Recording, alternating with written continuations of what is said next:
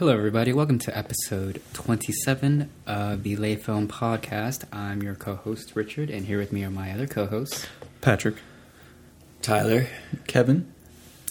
And this is a film podcast where we get together to discuss the gems of cinema. And before we kick off to our featured review of Buffalo 66, let's do a bit of a catch-up and talk about recommendations. So, anyone want to go first? I just recently rewatched and showed Abby and her sister for the first time Menace to Society. Mm-hmm. Whoa. Yeah. Just dropping that right there. That was, I forgot how good that movie is. I love that movie. Yeah, that's a good rewatch. If you haven't seen Menace to Society, I highly suggest watching that movie. Yeah, it hits hard. It hits hard for sure. It's like one of those movies that you've already seen, and like you get to show people, and you just keep looking at them for their reaction. When was the first time that you saw it? My dad showed it to me when I was probably like 12 or something. Dude. Your dad's so awesome. Like boys, I think we watched like all those like types of movies like pretty like back to back, like Boys in the Hood, Menace to Society. Did you ever see a movie called New Jack City? Yeah, New Jack City. He also showed me. Oh man, yeah, I haven't rewatched that since like I've became like an adult. Like I watched that probably when I was like 13 or something too. Yeah, Wesley Snipes killed it in that movie. Mm-hmm. What's another good, like Belly with Nas and DMX is another pretty dope movie. There was like a whole phase, yeah, where like you had like hip hop artists like blending into movies. Like I think it was like during the 90s, like that entire chunk, right? Like like DMX was like notorious for it. Like, what's that one where he was in like Jet Li, or he was like fighting against Jet Li or something like that? Shoot, I'm gonna look this up. I know. This is gonna bother me. Was it one with Jet Li? Dude, it might have been. Here, I'm gonna Jet Li DMX. Tyler, do you know the one with Keith David? I think it's on the East Coast. Cradle to the Grave. That's what it's called. Okay. Oh, I actually, I remember that one. Yeah. Keith David. There's a great one with Keith David. I think it's a young child is like being set up or pressured into admitting guilt for a murder he didn't commit, and Keith David's like it's like I think it's more of a buddy cop movie though. But yeah. What movie is that called? Is it called They Live? No, that's another great one. That's a completely different one. That's gotta be a future That's episode. one with Roddy Piper, right? Yeah. The maniac. No, there's just a great line where like it's just. I think he's beating up on the real criminal. He's like, guys like you would rob Rosa Parks. And he goes, who's Rosa Parks? And he just turns him around. Like, who the fuck's Rosa Parks? And he just starts wailing on him. There's like a certain energy in those movies that, it's gone. Yeah. It was in for a certain phase, and now it's gone. What else have I got? I mean, I'm on the last season of Attack on Titan. No spoilers. I want to talk about it so bad. Are you guys caught up with that? I stopped reading it like in season 1. Oh, really? Yeah. I think I haven't seen this latest season, but I'm still like wanting to see where it goes. Like for sure. Like I'm just down for the value, like the entertainment value of it all. Like what's his name? The captain? I forget. Oh, Levi? Yeah, dude, Levi. Dude, he's so fucking sick. Dude. Yeah. Especially in the third season. Really? Like, there's one scene that I want to talk about right now so bad. I feel so left out because I haven't seen it yet. It will reminds get me there. of like Game of Thrones and like anime version. Without the sex and titties. And the incest. Yeah, and the incest. And the bad ending, hopefully. Yeah, for real. Wait, everyone here watched Game of Thrones? Yeah. Okay. Well, Oh, you didn't watch Game of Thrones? I read the books, and then I just looked up like a wiki. when Oh, you're it probably finished. better off reading the books anyways. Yeah. You're better off just watching like the first 4 seasons. I think I got 5 in, and then No, the first, like, every season is good up until the last one. Or the last two. I think Yeah. season 6 is like Season 7 is, like, okay. Like, you can tell it's going the wrong... That's when they stopped going off the books. that's when I stopped watching. Yeah. And that's when it all got fucked up. Where they're doing Star Wars now. They're not even... They got they got fucking kicked from that. Oh, They're not even damn. doing it anymore, I think. Yeah, I think that's what happened. They saw the end of Game of Thrones, and Disney was probably like, "Whoa, nah, we can't go with these guys." And what's probably funny, I mean, I imagine if they purposely cut, you know, the ending short just to get on like Star Wars quicker. Oh, absolutely. And then they ended up getting kicked from it. Because they had been working on that show for like 10 years. I mean, it's only like natural to want to do something new, but it's like, Yeah, you got to do it justice and give the people what they want. Or just pass the reins. there were Yeah. interviews between the what's his name, DB Wise and David Benioff. Is that their name? Yeah. Some of the cast members were like questioning where their arcs were going and like some of the writing. Yeah. And even the creators came out and were like, yeah, I feel like the more they questioned us or the more like they challenged us, the more we wanted to do it. And I think that really pissed off like some of the actors and how they felt about like the way their characters were, like their resolutions, their arcs were not like satisfying to them. Yeah, that's like completely disrespectful, like to their investment in it. Like I don't know, especially if they're like taking it that much to heart, like and they're concerned about like their characters, not even like wanting to get more screen time, but to make sure that it's seen through, like how they hopefully envisioned it. I don't know. Yeah, I read the books, and there's hints early on they're just going completely against the arcs that were already like written in, where you can see where certain characters are going. And a big reason I dropped the show is certain characters were just not. They were doing like the inverse of like expressed opinions already of a part of their character.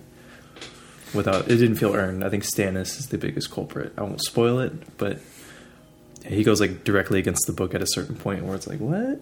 Really? It's Oh, so infuriating. man. And I always talk about this. I think it's just because he's not marketable. Like the Stannis, he's like he's the pure law guy. He's like the needful Iron Fist or whatever. Oh, he's like the Machiavellian character, like almost maybe. He's like the Iron Fist to correct the evil of man. He's aware of the evil of man. And like that doesn't resonate with us as like a society. Like, no, we want the fun leaders. We want the charismatic leaders. Yeah. I was waiting for like the Lord of Light to really be expanded upon, and I'm guessing that's what you're talking about, or like. Well, in the book, there's like a good back and forth between like his iron fist of like what's right and what's wrong, and the betterment of people through like extreme cruelty, but he still argues it's for the better. And yeah, the pseudo, like the Lord of Light stuff creeping in, and like the power he gains from that is him giving up virtue and stuff. Yeah, they portray him as like a character with great moral compass, and then they kind of fucking just like do a 180. Yeah, in the show, there's like one line, or in the book, there's like one line over and over, like when he goes and sees his daughter and all this other stuff. And there's no, the book goes past this part in the show, but there's a great line where he's like, "Oh yeah, I'd do anything to secure the daughter's future, even if it meant like destroying the whole kingdom."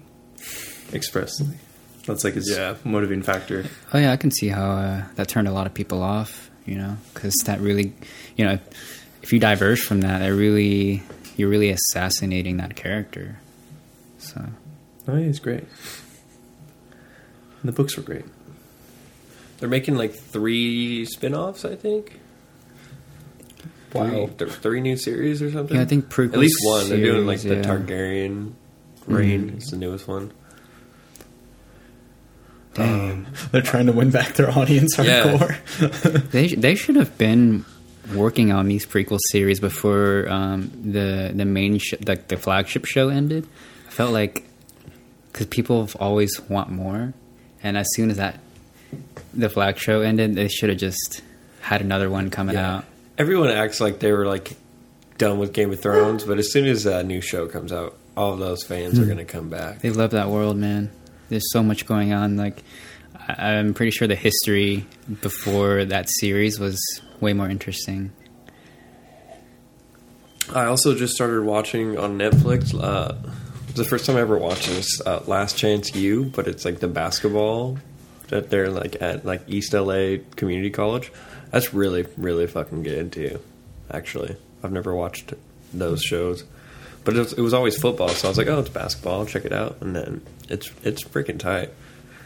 And the soundtrack is so good. It's like a Netflix series. Yeah, it like chronicles like their season and just like all the players on the team and stuff. It's super interesting. It makes me want to try out for a basketball team. I can still go D1, coach. I know I'm 26, but It's more noble to just lay around and think about if you're just really good at basketball, not really do anything. talking to little kids like, yeah, I played against that guy, like pointing at LeBron. I always get weird when shows make, they make a series based off of, like, sports. And so I'm like, does that actor actually know how to play basketball? Or are they going to edit it in a way that looks really cheap when they, do something really awesome? Like, sometimes it doesn't feel believable to me. So I'm just like, I'm sure it's hard to find the balance of, like, being able to film that and actually make it grounded and believable that they can do that. Yeah. Well, it's documentary, so it's... it's a documentary. Yeah. Oh, I see. Yeah, so it's like they're just following, like, a team through their season.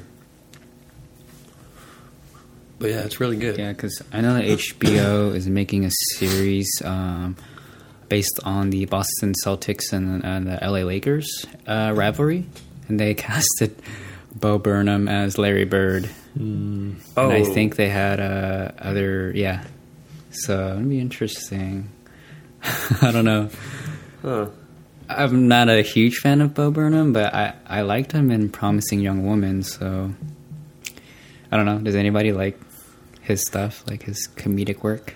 I remember, like, for a while there, he was really blown up with, like, his comedy specials and his YouTube videos and everything like that. But I've always kind of viewed him in the same vein as, like, The Lonely Island and, like, all that kind of stuff. Like, I don't know.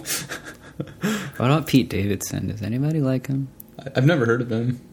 I don't know who that is. Yeah, I don't know. I feel like he's always rubbed me the wrong way, but I think I don't watch enough of his stuff to really hate. I think I just don't like him because he was like, what's her name? Ariana Grande's girlfriend or boyfriend after like Mac Miller or whatever. And then obviously, Mac Miller died and stuff, so I'm like, fuck Pete Davidson. Ariana Grande made Mac all sad. Dang. I think I'd imagine Pete Davidson, because he had that movie called The King of Staten Island, I think that's what it's called. Yeah, and it's about, like, it's bringing more awareness to, like, people that struggle with, like, mental health and whatnot. So I feel like a lot of people like to idealize that and be like, I can save him, sis. I can do it. He's just troubled and he's just a man-child because he has no one to love him. I will love him and I will save him. That's interesting, because I remember the trailers for that, and yeah, there's the big, like, the man-child arising in our society. And it's interesting to see the solutions presented in media. No, love is going to answer this question. It's not like industrial issues that we're not as absolving or resolving, or internal conflicts with the human psyche. No, you bring up a really good point, Pat. Like, no, you just gotta find love, and that'll make things better, I guess. Yeah, and that kind of is relevant to, like, what we'll be talking about later. Oh yeah, there is a lot of that man-child syndrome, because people think that the only way to be saved is to be loved or romantically, and it's way more deeper than that. Some people just got to go to a therapist or something. Like, you got to get yourself checked out, buddy. So I find it funny, like, not funny, but I find it kind of strange that, like, when we do have those resources, or I guess sometimes it's not always available, but, like, when there is opportunity to get help and talk about that, they just don't. And I don't know if that's, like, because it's not what's the word, like, it's not acceptable for men to, like, go seek help from a therapist, because it means there's something wrong with you and you're not man enough to deal with those problems. Like, it makes you feel emasculated. Yeah, it's also, like, fucking just expensive. Dude, like, going to do anything like that is expensive, especially if you don't have insurance and stuff. And I remember though, like, especially when I was going through all that stuff with that job, I was like, my mind was going crazy. I was like, dude, I need to go fucking talk to like a therapist. And I really wanted to. I still want to, but it's just, yeah, it's like, I don't think it's like a masculinity thing or anything, but yeah, it is like, there's like something there that like holds you back from doing it. Yeah, I mean, I think some people could just feel insecure about it, you know, like, oh, I can deal with this. It's, you know, it's nothing. I can deal with my own emotions, or some other people. I actually knew someone whose parents didn't believe in mental health, or like they don't believe that that's a real thing, like psychology or depression. Like that. Yeah. Yeah, like just within the last 60 years alone, there's been like a huge shift in mental health awareness. Like back in the 50s, like if you had somebody who was going through depression, they would like send them to like hypnotherapists and like all these other things to try and like correct them. Yeah, or just send you to like a fucking boys camp and they're just like fucking macho as fuck, like stop being a pussy, boy. What was was it Hysteria? Was it Housewives would be, they'd be prescribed hysteria or something when they're just having mental crises from like their domesticated life, like fully domesticated in the nuclear ages. Oh, here's like drugs. Didn't they give them like big drugs back then? Oh yeah, definitely, like without a doubt. And I don't know, I just think that, I mean, even now, like you know, we're talking about like how therapy is like still rather expensive. I can only imagine what it must have been like back then, like how costly it must have been. And even now, like it's starting to become more accessible in terms of, you know, you have therapists who are like willing to do like online calls with their clients and stuff like that, which I think will help mitigate costs in the future. But at the same time, there's a huge ongoing crisis going on in our country. And I'd imagine all over the world, like, because for instance in like Europe, like who knows, like I'm sure it varies by like country to country, but I'd imagine that some of them have also like unique takes on mental health, and like even outside of Europe, like in Asia and all over the world. But I don't know, I'm hoping that it becomes more accessible, because I too would very much like to figure out all of my problems and see how I can like look deeper into them. And Pat, you were brushing up on it earlier with the puer. Yeah, that's a big thing going on in our culture. I feel like it's only getting worse. Like I was reading this book called King. I always forget the name or the title of it. It's called King, Warrior, Magician, and Lover, and it's like the 4 archetypes in the masculinity or in masculine. In basically masculine form, and it's basically talking about like all the different imbalances that you could have in certain archetypes, and as like boys, you know, transition into manhood, there's like the rite of passage is gone. Like there's no more, like the initiation process is like absent in our culture. So you have like the rise of the puer eternus, which basically gets stuck in the hero complex of wanting to take on the world, and basically seeing themselves as like the main character in their own lives, which is not the case. Like all of us here, like we're all NPCs in each other's lives, and it's like, no, we're all active, cognizant beings who act and react to circumstances and are subject to the forces at large. And I don't know, like the ego just wants to stay inside of that complex, and then it ends up stunting your growth, and then you develop into either a puer or puella. Doesn't matter. Like it's just an ongoing personality complex that you can get stuck in. And yeah, like as Richie was saying, that it's very relevant to this movie, not only with the main character but with like everyone in it, and you can see like how it creates a ripple effect around every single person's life or lives. Yeah. Does anyone have any other recommendations to talk about? Oh yeah, I'm doing the film month again, and Monday I watched a short film about killing. It's really good. I can't recommend it enough. Is that Kieslowski? Yes, Yeah. yes. What is it called? A short film about killing. That's the title? Yes. Oh, wow. And yeah, it's not that short, and it's really good. No, it's a really good title. It's really good. Yeah. I don't want to spoil it, but yeah, it's like who's killed? Who's the killer in the film? Ooh, I like Is that. it like a whodunit film, or No, it's more like a big old poignant film about society and man's institutions. Never heard of that before. Yeah, I really love his. He has such a unique take on storytelling and basically just holding up a mirror to society. It's so slow and it's so visually stunning. Like whatever they were doing, they had like probably like a gradient filter. It looks like on the lenses, and it's just so stylized. It's like 80s Poland, late 80s Poland, and it's just beautiful. It's like it looks constantly like it's dusk, like the orange skies is orange and the grade. So yeah, it's really really good. And then I watched Nuremberg last night, or Judgment at Nuremberg, I think. Not as good of a movie about trials, but yeah, it touches on the human condition as well. Dang. Richie, what did you want to talk about again? Like the comparison between... Long form content? Yeah. Oh, yeah. Tyler, we had this conversation like about a week ago, and I spoke to Kevin about this like a few days ago. It's mainly because I was talking about the 4-hour cut of Justice League. And how, like, you know what, there was actually a graphic that came out yesterday about how I think it's about 38% or like 36% of viewers who watched Justice League that opening weekend it came out actually finished the movie in one go. So Wow, bravo. yeah, so okay, you know what? I'm guilty because I only watched the first half of that movie and then I took a break.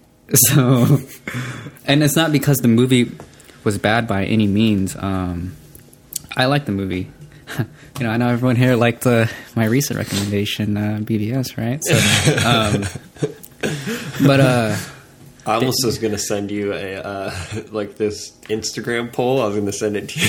It was like, you should have. It was like comparing actors who have played the same character, and it was one of them was Christian Bale and Ben Affleck. Yeah, and it was like 88% Christian Bale, 12% Ben Affleck. It's like, I fucking told you, Richie. Yeah, because okay, so me and Tyler, So before we get into the discussion about the long form content versus like We can't go down seasonal this path too long. yeah, because Tyler asked me who I thought the best Batman was, and yours truly. And this is not a popular opinion by any means, but I thought Ben Affleck was the best Batman in my opinion, and for my own reasons, obviously. I mean, every portrayal of Batman has its nuances. It's been different. I don't know. I just like the football player, Olympian looking version of Batman. When I watched the Dark Knight, those pecs, man. Those pecs. Yeah, I like the animated version of the Dark Knight Returns, and that version showed a different kind of Batman where he's like super old, but he's still like this linebacker, beating up people for his age. Yeah, and I think that-that's what they were going for in this new iteration. And yeah, so this 4-hour version of Justice League, I think it did.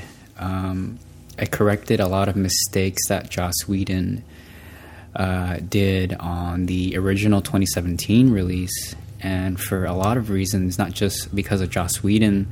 It's the WB executives just went out of their way to destroy Zack Snyder's vision, and the fact that they're not Warner Bros. Anymore, they turned into Warner Media, and it's also part of AT&T.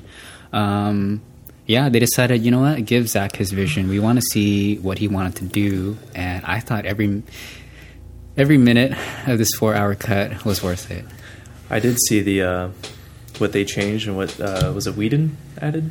Mm-hmm. I think you guys know my opinions on those movies. Yeah, you love those movies, man. Pat's like got smoke coming out his ears right now. But I honestly, when I did see the changes they made, it was obscene. It was nothing short of obscene, and I think this connects. Is it Puel, the Eternal Child philosopher? Yeah, the Puella. Yeah. A reason I don't like those movies, it's like, just like with the film we watched today, as well as like just popular culture right now, there's a certain obsession with like the children's material that's ever prevalent in even our adult age groups. Like Disney's still huge, Star Wars is still huge. All this stuff is still so huge, and I think that's a big factor of it, is like we're still eternally children, and like we're being psychologically curtailed and undercut, and the milestones are now like reduced to just jobs. Like when did you get your first job? When did you get your license to drive to your job? Or at least out here, that's what the feeling is. And it feels like there's an alienation happening. And to see Whedon, his changes to the Snyder cut or whatever, it was obscene to see how pedantic or just like the humor was there. I just saw like cuts in the color grading. Mm-hmm. I don't think Snyder's Justice League is like the highest art or the work of art, but just seeing the changes made, like the corporatized changes, the snarky one-liners, just to imitate another superhero genre film or the other competitive film, it just feels like all this money went to make something that's essentially nothing. Yeah, it's just an imitation of something else, and it's just why we could have fed people. I would have rather we not got the movie and just fed people. Well, the whole reason why that was even made was because of the WB executives wanting their bonuses. They wanted to release the movie before the end of the year in 2017. The whole reason why they rushed production.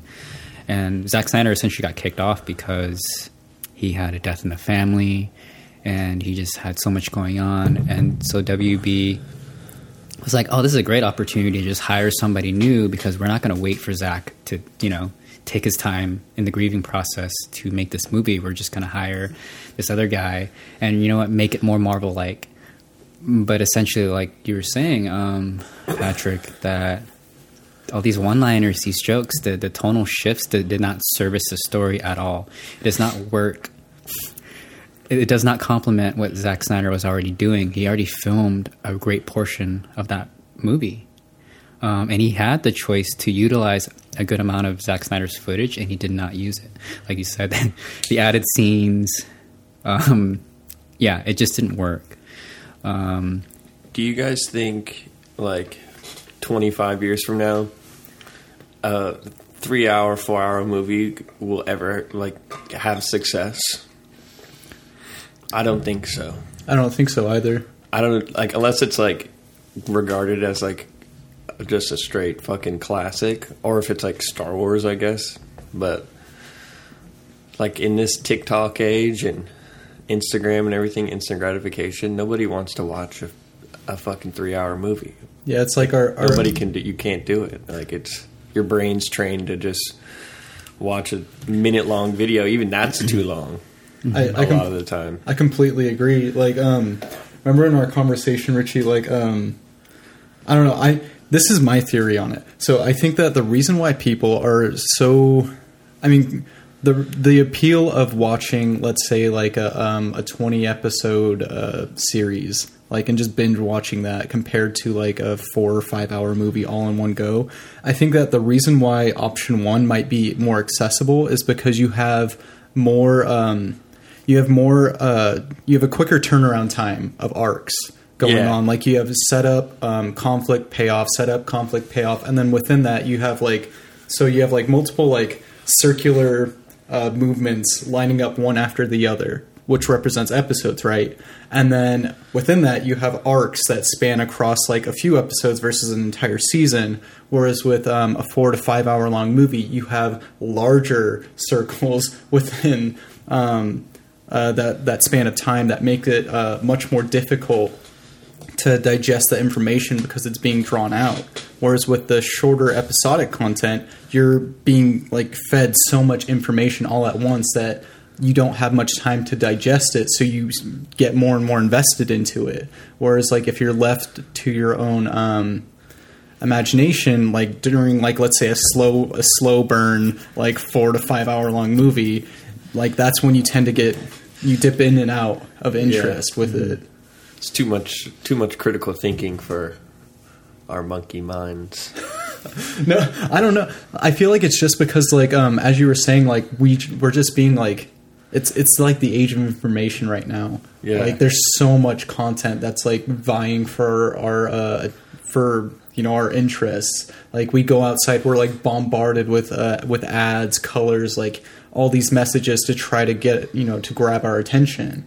Yeah. And when you have like these, like, because I am like, when movie theaters were like first becoming a thing, you would actually go there and there would be like intermissions and stuff, like much like theaters and plays and whatnot, and it would be like an all day like event for a lot of people, I'd imagine. And even like back before movie theaters, like with theaters in and of themselves, like if we're talking like Shakespearean stuff, like during that time period, that would legitimately be an all day thing. Like, you would go there, you'd be like standing in like the theater, and like, I don't know, like, I just feel like because of like the increase of information and the accessibility of it all, it's just making us more hungry for information. Yeah.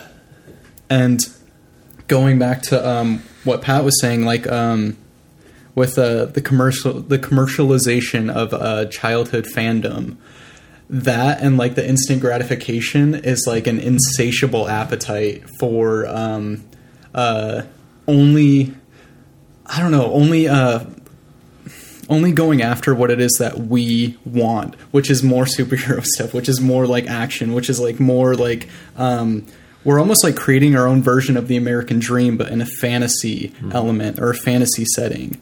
And like, you have like Disney Plus like capitalizing on all this stuff with bringing back all the cartoons they had, and like Star Wars, Marvel. Yeah, like all this stuff. And it's like slowly but surely like creating the death of like new ideas. Yeah, there was a Smarter podcast I listened to, and they touched on this in regards to way smarter. But yeah, they talk about the current rise of like infantile fiction to the popular main adult culture sphere.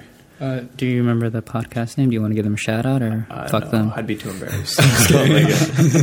They're way too big. Everyone, if you know it, you know it. But yeah, they talked about like the rise of the superhero stuff, and like it's a lot of market forces shifting responsibility and placating us as people from our alienation.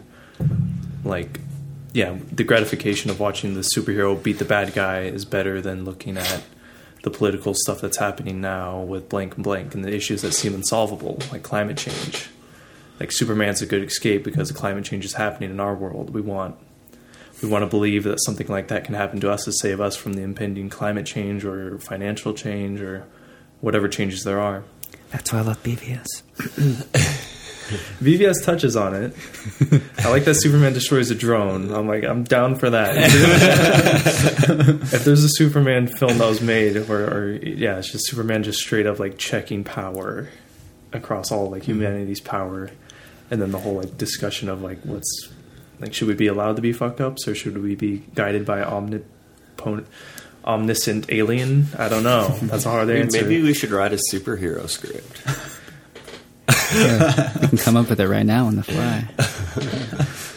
But I think this connects to Buffalo 66 too, where like I was aware of some of the context now. I still don't know a lot because I have like a strong, I don't know, I'll try to articulate this. But with the creator of the Buffalo, he falls outside of a certain accepted political spectrum in the media class. And I'm so defeated by like our alienation and the superficial instant gratification of our media that I don't care about his political beliefs or anything. Of the director of Buffalo 66. Contrary. Are you saying that because you like the movie? The movie's good too. I like the movie. But the fact is, it's a good movie, and the guy, he could be whatever, but the movie's good. Mm-hmm. And yeah, it's just not. Yeah, I just heard a good write up about like the infantile media, and it's a substitute for change we can't make or we're too afraid to make, or the forces that create the media don't want us to make. And yeah, it's become like a psychological hang-up where now we expect the media itself to change others, and we we expect that people who consume the same media will have the same belief systems, and if they don't, they're not conforming to this, and they're an adversary to us as an individual, and they should be ousted by society. And I think Buffalo 66 touches on a lot of those themes from someone who I guess could count as falling outside our society or outside of the media sphere. But if you think about it, he's a product of all of that, just like we are. We're all products of Yeah. it. But it's just, it's how aware you are of it. And that's why I think he's trying to say something about the film, regardless of his outside personality. I think he touches upon it. No, actually, not even touches upon it. He digs his hands into it, like, very, very well. Like, it's one of those movies where, like, I remember the first time I watched it, I really enjoyed everything. I mean, I enjoyed it stylistically and just for, like, the uniqueness in its tone. Of course, like, there's a lot of questionable stuff that goes into the storyline itself, but as I reflected on it like a few days afterwards, it was like one of those earworms where it like slowly burrows its way into like your mind and just like starts planting all of these seeds of like discussion of like things that like you may have like always thought about, but you know, you never really saw it in a visual representation, or it's just giving you the words and like the sentiments towards how to go about looking at it differently. And then on the second viewing, it just hit it all like it's just hitting it all the more for me. So with that being said, should we do you have any recommendations, Kevin, before we segue into our feature review? Well, I'm ready to get into it. Okay. So yeah, thanks for bearing with us. Let's talk about our first initial impressions of this film. We'll give it a rating, and then we'll get into spoilers. So if you guys have gotten this far, watched a movie, it's available on Prime. Yes, it's available on Prime. Yeah, definitely support. I mean, I don't know if okay, let's talk about it, because I don't know if I should say we should support this movie, because there are some very problematic things about it. And I've been stewing on this for a long time. So yeah, let's just jump right into it. Yeah, turn that knife away from me, please. Why are you pointing that knife at me? Is that why you came here, to stab me with that knife? Huh? Will you turn it away from me, please? Honey, just... Turn it away, please! What? What? The knife is not pointed at you. Yes, it pointed at me! Honey. Don't tell me you didn't point the knife at me! I did not point the knife at you. Don't point a knife at a person unless you want to I use didn't it! point the knife at you. It was here, on the table like that. It was not here! Point it over here! Over here! Honey, Just calm down, all right? Oh, I am All right? calm. She's You talking, see what all he right? did? Fine. You see what your I didn't do son nothing. did? I didn't do nothing. He pointed a knife at his father. Yeah, I pointed at you. It's always at you. Honey, It's always honey, at you, Dad. honey, It's always what's at the you. lunch break, honey? In a non-spoiler fashion, why should we support Vincent Gallo's problematic movie? Because I think it's one of those things where, is the movie problematic, or are we problematic? Is society problematic? Are you allowed to make a movie about this? Because I know there's French directors who've pushed on envelope way more. Oh, than yeah. This guy has like stuff where like I don't think I'll ever watch a movie, because it's like I think it constitutes as like illegal media to have here. I think that's more like, maybe that's more problematic for a Western or American audience. But this is just a to me, it's just like a grounded, not maybe grounded, but it's a bit of an eccentric Americana tale. And like, what year is it even? Late 70s? Oh, it was made in 98, and I believe that it was probably set... No, it was probably set around that time, actually, because, you know, Buffalo 66, that's like when he was born, Okay. during the Super Bowl. And, Yeah, I'd imagine. I think it takes place right around the 90s, so like mid to late 90s. Okay. Whenever, I could figure it out right now. I think, 90s. So, for those of you who haven't seen the movie or want a quick synopsis, I'll read the synopsis for Buffalo 66. It's written and directed by Vincent Gallo, and is about a man named Billy who is released after 5 years in prison. And in the next moment, he kidnaps teenage student Layla and visits his parents with her, pretending she is his girlfriend, and they will soon marry. So it's set in like 1996, mid 90s. Okay, right around that time it was made. Yeah. Okay. Yeah, I think there was a cassette. There's a lot of cassette talk. Mm-hmm. That's like at least 80s. Okay.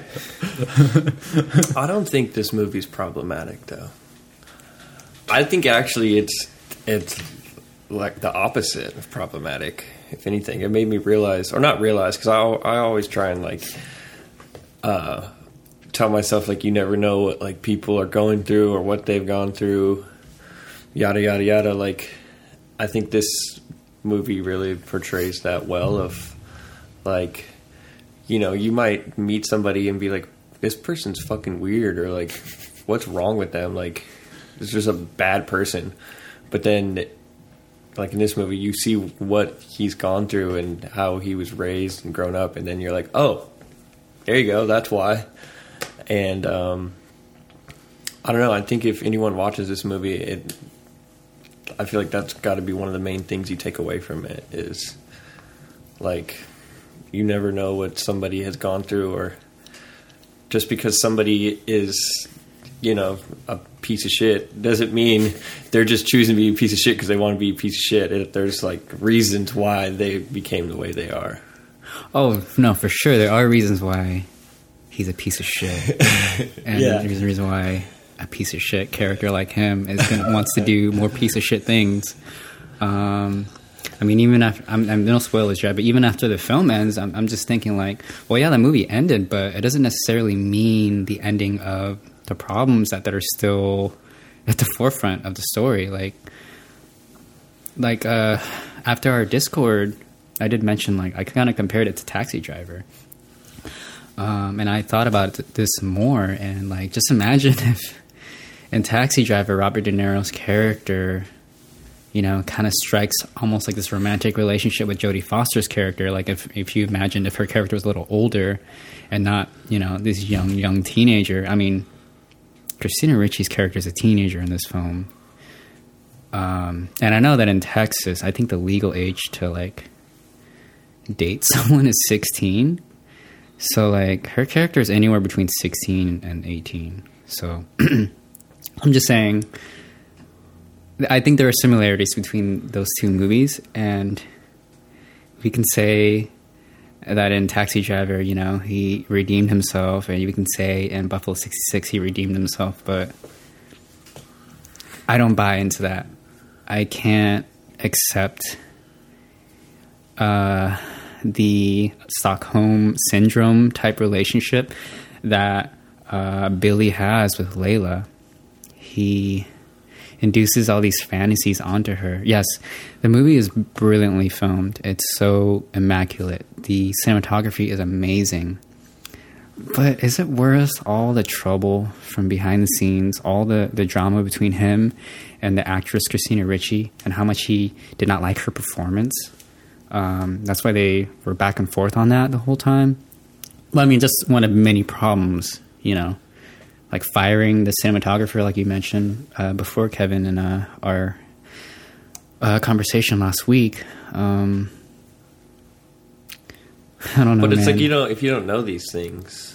Yeah, it's like I think like right now, I mean, there's a firm disconnect. I mean, there should be a firm disconnect between the actual art piece itself and everything that went into it. Yeah. And there's also another separate border between the artist versus the art piece.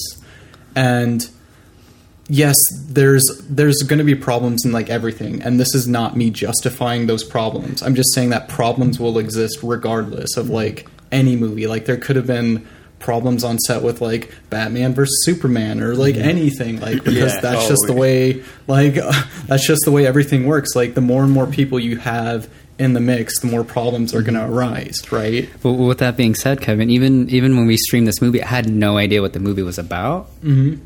And even during the whole movie, even from beginning to end, I still had those same feelings, even without all the background information. I was still conflicted the whole movie, and even without all the pretentious bullshit that Vincent Gallo performed outside of that film, I don't know. The relationship between the two is just, it's not healthy, it's not toxic. Well, let me bring up a few other examples into the fold. We have Lolita, obviously. Mm-hmm. You have The Professional. Leon. Yes. Leon. Yeah, I'm going to be honest. Leon is a much if we're talking about problematic movies, Leon is way worse. Is way worse than this movie. I think I for sure. wouldn't say if one is worse or better. I still think Like the if portrayal we're going off is of awful. if we're going off of the age, the assessment of it. I was much more rubbed the wrong way after watching Leon than Buffalo 66. Yeah, because the I watched character. Leon the Professional on an airplane, and I was like, "This is weird right now." Is this plane landed in prison? Are people? Am I going to get in trouble for watching this right now? I feel like Luc Besson is probably the best comparison when it comes to comparing him to Vincent Gallo, just two different artists, but similar, coming from similar backgrounds and having similar approaches to things. Yeah, I'm not saying that I'm for or against either of them. I'm just saying that it's a pretty good comparison. No, I think you have a really good point there.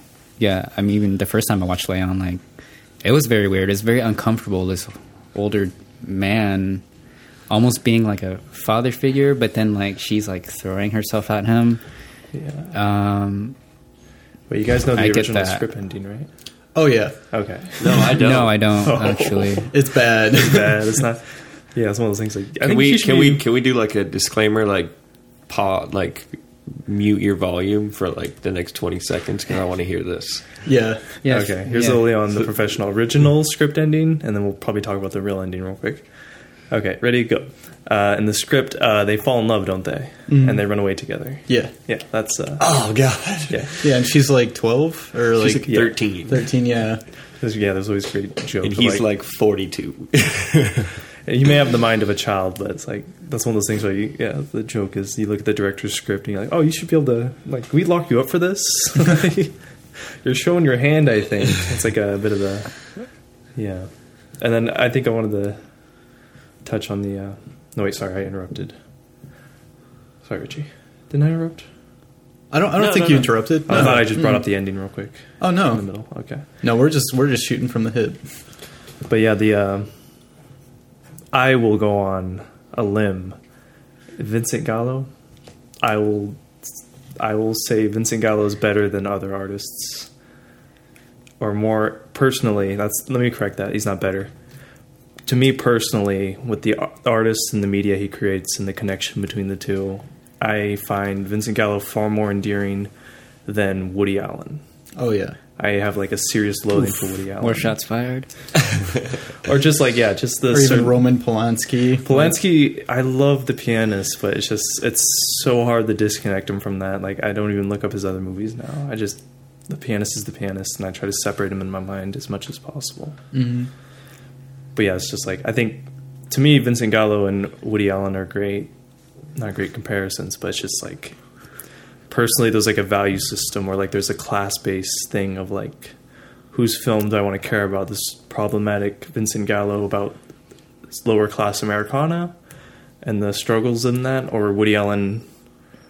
I don't care what you say. If you're middle class in New York, you're of a comfortable class in the greater sphere of America, and just him having trouble with beautiful women falling in love with him all the time. Mm-hmm. One of those feels masturbatory to me almost. I have no interest in him, and the other one I at least find some common ground with. I completely agree because I'm of the mind that Billy's character started off, was given an equal chance, much as we all are, hopefully, and then it just quickly went downhill. And I was gonna ask, but I don't think I'm going to, about the whole nature versus nurture argument, because I think that there's equal play when it comes to both, and that they're both equally important, and that there are even other factors that go into that as well. Yeah, I mean, there's certain moments, it starts off right off the bat, giving you a glimpse into his mind with all the trauma that's going on in just a single shot. And we'll talk about that in a bit, but I don't know. Like there could be an argument made with the Stockholm syndrome of Layla's character falling in love with Billy purely because he's shown as like an authority figure. But I found the themes that this movie discusses as a whole to be far more valuable in the grand scheme of it all, because I don't know, there's a certain like glorification that it does with Americana and the American dream, and it's having to reconcile with the death of it, and if it even existed at all, for it to die to begin with. And I view Billy and pretty much every single character in this movie as constructing their own fantasy to disassociate into, like, from time to time, in order to maintain some semblance of hope and some semblance of acceptance in their own reality, compared to the one that they exist in. Because I'm of the mind that there is no singular reality that we all have to subscribe to, because like from the very moment we try to do that, God, what's the right word? I don't know. I think that we take away from it, because we're so biased in our own ways. Like, even the way that, the information is coming into our eyes and are being changed by, our own vision, and like the sounds that we hear, and like the hearing ranges of, like, there's so many different aspects that go into it that can change and warp our perception of the realities. And then once we have ideologies brought into the mix, it's magnified like tenfold, like how problematic things can become, and like the crossing of streams and like all that stuff. But yeah, I agree. I found this movie to be very endearing in terms of how broken it was, and how willing it was to accept the brokenness of society. But if there's some semblance of hope to grasp onto, and to become the person that you want to become, if it doesn't mean hurting others in the process, which is very difficult to not do, because there's this book that I was reading called Sirens of Titan by Kurt Vonnegut, which deals with similar themes, where the gist of it is that people are going to use other people regardless of whether or not they want to be used. And there's even this one character in it, which, spoilers if you haven't read it, her name's Beatrice. And throughout the entire book, she's wanting to not be used by her, like, omnipotent husband, who's like a time traveler. And coming to the end of it, she ends up becoming partners with this one-time, like, multi-millionaire who they end up on a planet together, and then she's like, thank you for using me. Like, that's all I wanted to be. Even though she didn't want, like, throughout the entire book, she was like fighting against this. And it's like, no, people exist to be used by one another. And I don't mean that in like in a malicious way or anything. It's like, people need other people. That's it. Like, that's it. We need... Yeah, it's human nature. Yeah. And I don't know. I don't want to talk about like too much spoilers with this movie yet, but it's very difficult not to. Should we dive into the spoilers? Sure, yeah. So yeah, let's all give our ratings, and then let's get right into spoilers. So who wants to go first? What you got, Richard? Oh man, I feel like I'm gonna give the lowest rating here, but I don't know, man. A part of me really loves the editing and just how well position the cinematography is in terms of the framing, and just like some of the most beautiful shots come from, like, in the bowling alley scene when we see like Layla tap dancing. That is incredible. I love that portion of the film. I love like the jarring cuts in the beginning. I like the use of like multiple frames to give us a glimpse of Billy's life in prison, like in the very, very beginning of the film. I really like that we don't get exposition on what he went through. We kind of get a good picture of that. I don't know. A really good part of me does not believe that this movie is endearing to me, in my opinion. I think that it's very manipulative.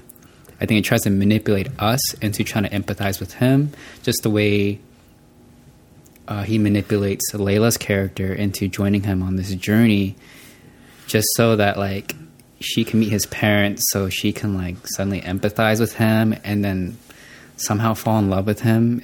I think that Kevin, you bring up the point, the Kurt Vonnegut film.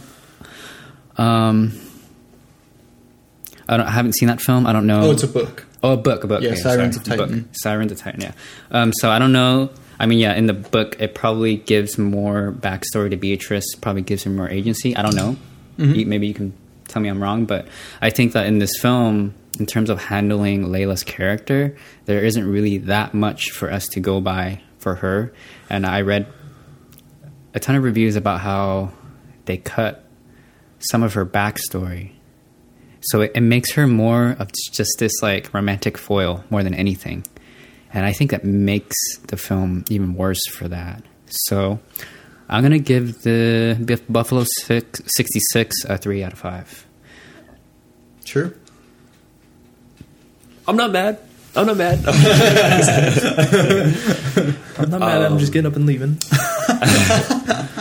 I want to give it a. I'm gonna give it a 4.25.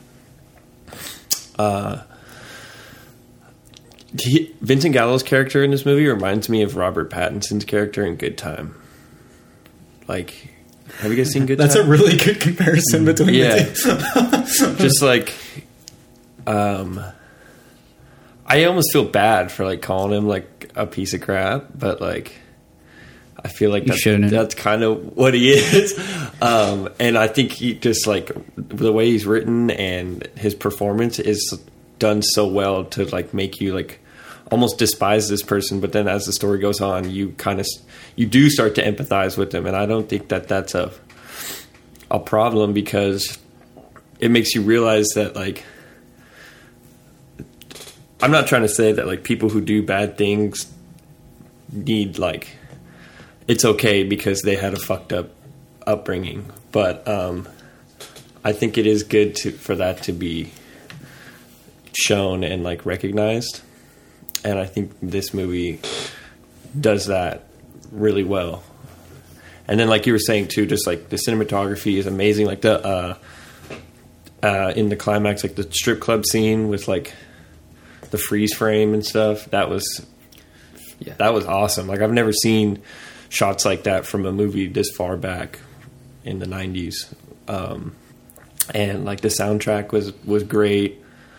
Layla's character, I forget the actress's name. Christina Ricci? Yeah, Christina Ricci. I thought her performance was like the best, honestly. I think she just encapsulates like, I don't know, I guess just like a loving person who just is like, you know, just wants good for anybody.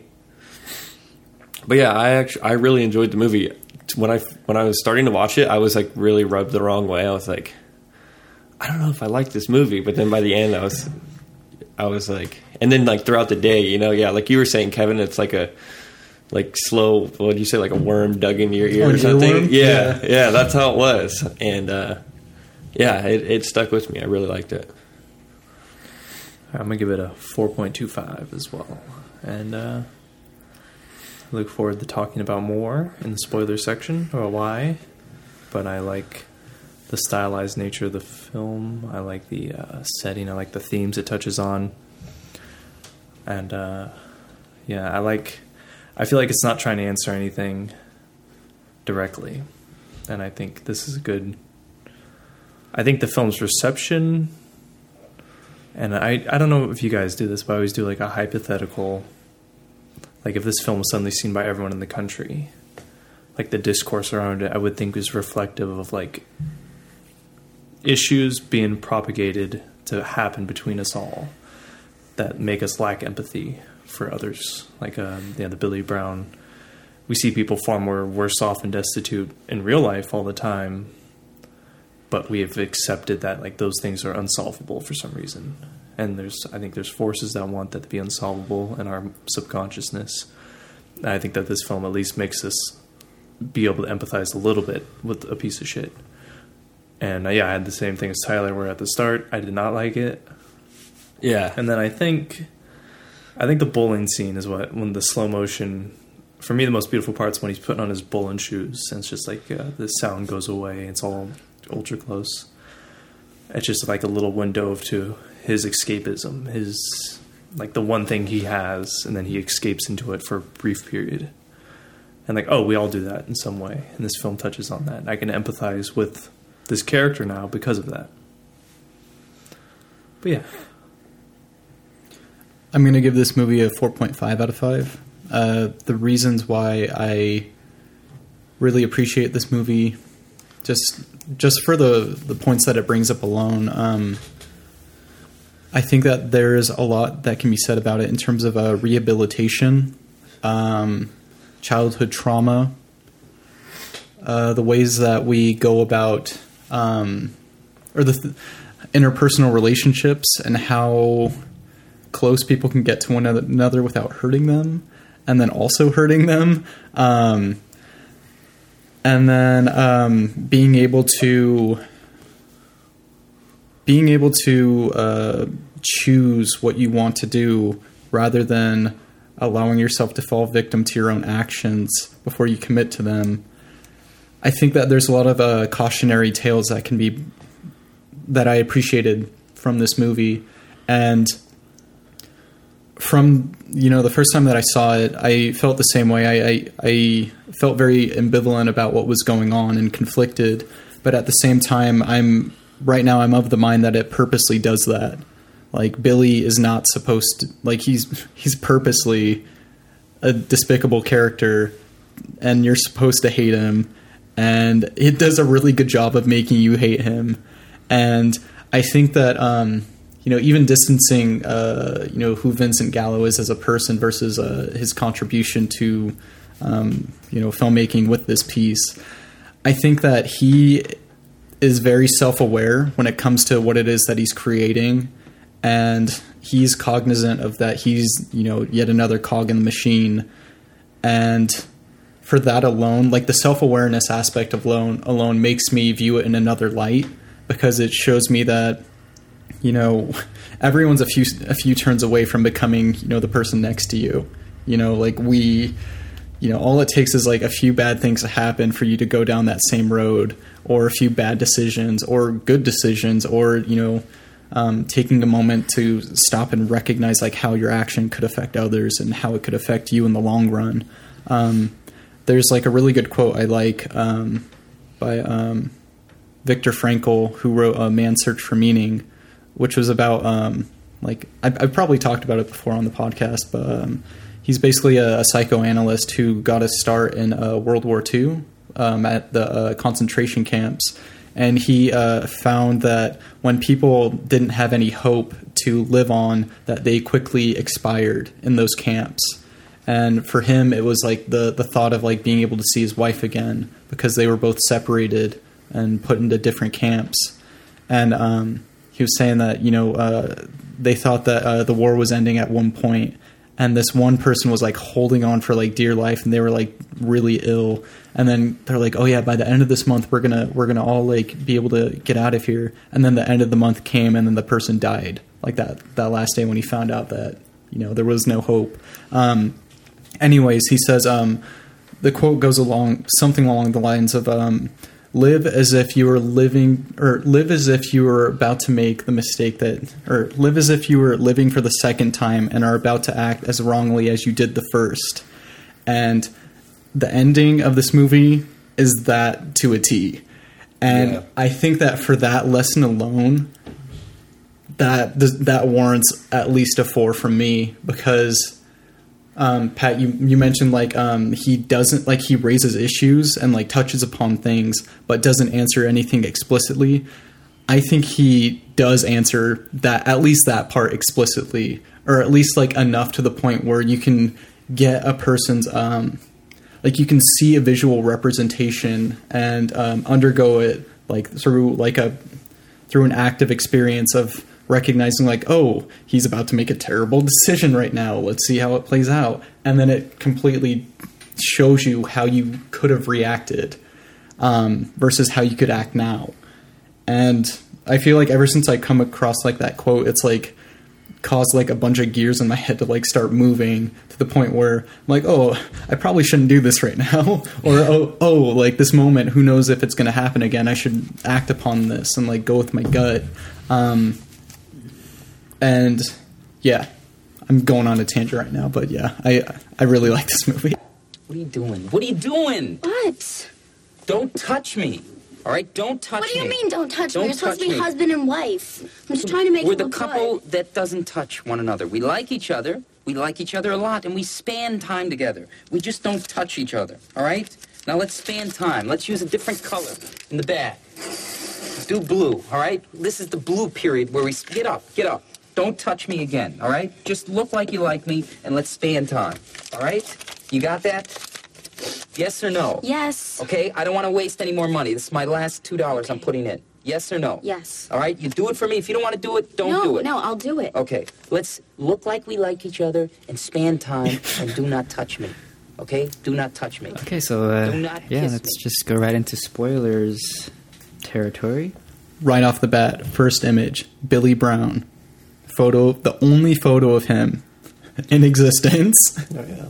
Him and his dog, Bingo. And then it's just all downhill from there. Little bingo. Yeah, it was weirdly comedic, or like I don't know. I don't think it was meant to be comedic, but like the memories when he's in the home, just how sudden and jarring they were, just coming out. Like, oh, that's the one. Yeah, the photo of him's like in the pantry, in a drawer, while there's a Buffalo football team shrine behind him at the dinner table. That's actually his. I believe they filmed at his house. That's actually his house. Yeah. This movie is definitely feels very like autobiographical. Mm-hmm. You just saying that though, Pat, right now, like I don't know why, but like, do you guys know the meme where it's like, I'm tired of doing all this digging, Grandpa, and it's like, well, that's too damn bad. I feel like that meme is Vincent Gallo's character is like that's his life literally in a meme in this movie, or his upbringing at least. But one of my favorite scenes is the scene where his dad sings to Layla. I thought that may be my favorite scene in the film, actually. That was like the creepiest moment for me. It was definitely creepy as fuck. But I feel like it's like, I don't even know how to word it, but it's like what you were talking about earlier, Kevin, about how like we all like have these things that like we like. His mom like just watches the Bills game. Like I think she's watching like an old recording too, like, and she's like acting like she's watching it live when it's like what happens. And I don't know, we just have these things that we, like hold ourselves to I don't know, make us forget about everything else or, escape. And you could tell that like his dad, I don't know, it's obviously not happy with the life he's made and used to be singer and whatever. And, that one moment feels like special, even though it's creepy. I think it's creepy because of how he's acting before. Yeah. But that moment is like the camera does like the spotlight comes into the frame and all that. It is meant to be more of like a not transcendent, but it's like meant to be an internal, like he actually cares deeply about this. Yeah. And if you've cared that deeply about something, you should be able to at least empathize with him on this level, even though he's been lecherous up until this point. Yeah. And then it ends, and then he's back to being mean and lecherous. But yeah, I see what you mean. It was creepy because of the context I had before it, but in hindsight, just that like small moment. Even he opens himself up. Mm-hmm. Like I really appreciate the moments that it does that throughout the movie, because it shows that underneath all the grime and murk, there are brief glimpses of humanity within each character that gets buried over time with. And going back to the eternal child, like even in that moment, like Ben Gazzara's character like becomes a child again. Like you literally see it happen on screen, even though he's like he's like in his like 50s or 60s even. And even with Billy's mom, like Angelica Huston, they're both so childlike to the point where, as she's watching the child, like you said, Tyler, like she's watching that same game over and over again, and she's watching it as if it's like the first time. And even Billy's dad, like when he's singing the song, it's like almost as if he's doing it for the first time on stage in front of like millions of people, like in his head, like, because you have these people who have built up notions of who they wanted to become later on down down the road in their lives, yet they didn't do it, but in their minds they think it's still possible to get that back. And that is like the thing that Billy's like conflicted about all the way up from his childhood up until this moment that we see him getting out of prison, like within the first 5 minutes of the movie. And I think that the way it sets it up... Oh, and here's my argument for why I think that like Billy is supposed to be a hateable character from the very beginning. You have a felon getting out of prison. True. Like, right? Like in the first 5 minutes of it. And we see him wanting to like, find a bathroom, which I think is like... I think the comedy is intentional in this movie. Yeah. Like everything is intentional. It's like you just got out of prison and you're too scared to just like piss in an alley or some shit. And then he like goes behind the car, and then like the person like goes and he's like, it's like, why would you piss right behind someone's car like that? Yeah. And then the moment where he goes into the restaurant, and then the person's like, oh no, you can't, like, no, bathrooms are closed. Like you see like this like. This is aside from my argument, but I just found it to be so comedic. Like it just goes to show like how xenophobic our society is in terms of not wanting to let somebody just use the bathroom, because it's like we're so untrusting of other people because none of us want to get quote unquote hurt. But anyways, we see him go to this dance facility, and then in the bathroom, there's somebody else like using the urinal next to him, and then he like calls him like a slur, and he's like, "What are you doing looking at me?" Like, "Oh no, don't ever look at me." He's like, "I'm gonna kill you," and like all this stuff, and it's like, here you have a felon getting out of prison. Within the next like half hour, he's already threatening to kill someone. And then he kidnaps Layla, like within like 5 minutes of that happening. I think like he's supposed to be a bad character. One thing that I just now remembered too, after like reading about Vincent Gallo too, about like how pretentious he is and stuff. Like I think part of his whatever like built up character of himself like bleeds into that scene when the guy's like looking at him pissing. He's like, it's just so big. I like, how? I just found that to be so indulgent. Like he just acts like... Well, it makes it worse because he directed it, wrote it. Yeah, he makes like the whole insecurity of his character like needing to use the restroom like, oh, he don't want people to look because it's so big, it's so huge, so that's why he has to hide it. Or when he's like peeing behind a tree and Layla's trying to look over, I'm sure like that's part of the reason why he didn't want her to look in the first place, because he feels so like embarrassed by it. But like when you know how he is in real life, and even when you read the website that you share, Tyler, of his merchandise, he even talks about like, I'm sure there's no amount of like film or material where he wouldn't want to make a reference to his huge wang. And it really rubs me off the wrong way. Like, we get it, bro. We fucking get it. You want to keep talking about how huge it is, so you're gonna make this punchline about your... Yeah. I don't know. I think his character in the movie, not Vincent Gallo, but his character in the movie is embarrassed about it because of how childlike he is. Yeah, I think he's just trying to make it seem like the director-writer himself is trying to say, oh no, I am very humble about this because my character is insecure about it. But in real life, we all know you did that because you're pretentious and you're self-indulgent, and you actually do care a lot about that, and I think that's your worth. Like, I think right now we're projecting a lot. No, the moment he made that joke, I love a good dick joke, dude. Like, the moment he made that joke, I'm like, about 5 a day. Like, I get it, bro. You just want to tell the whole world how huge it is. I mean, especially, I don't know. No, I went in blind.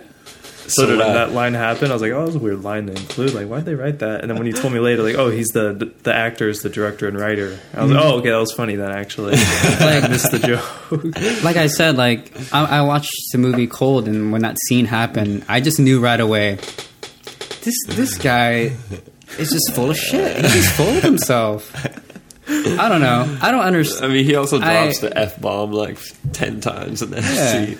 Yeah, you see him like taking on like this weird macho persona that his like dad pushed upon him like from the very start. And you just see him like try and be this explosive character, and then deep down inside he's like a wimp. And it's like so funny to like see it played out on the screen. Yeah, I thought it was like a bit of prison culture. Like why he's so guarded in regards to that. Yeah, I actually didn't even think of that too. You're right. Or That just, makes a lot of sense. The institutionalization or something. And yeah, like I like the beginnings. Like you do hate him, but I like the another comedic thing for me was the resolution of like he stops being like such a monster. It's just because he goes pee. Yeah, like he's just angry. Yeah, like he's already like threatened. He's like already like grabbed a guy by the neck or something. Like say he's gonna kill him in the bathroom. And then he walks out and grabs the girl and kidnaps her. And they drive, and then he has her pull over, and then he finally just runs out to like a field and pees. Yeah, sorry, I just really had to piss.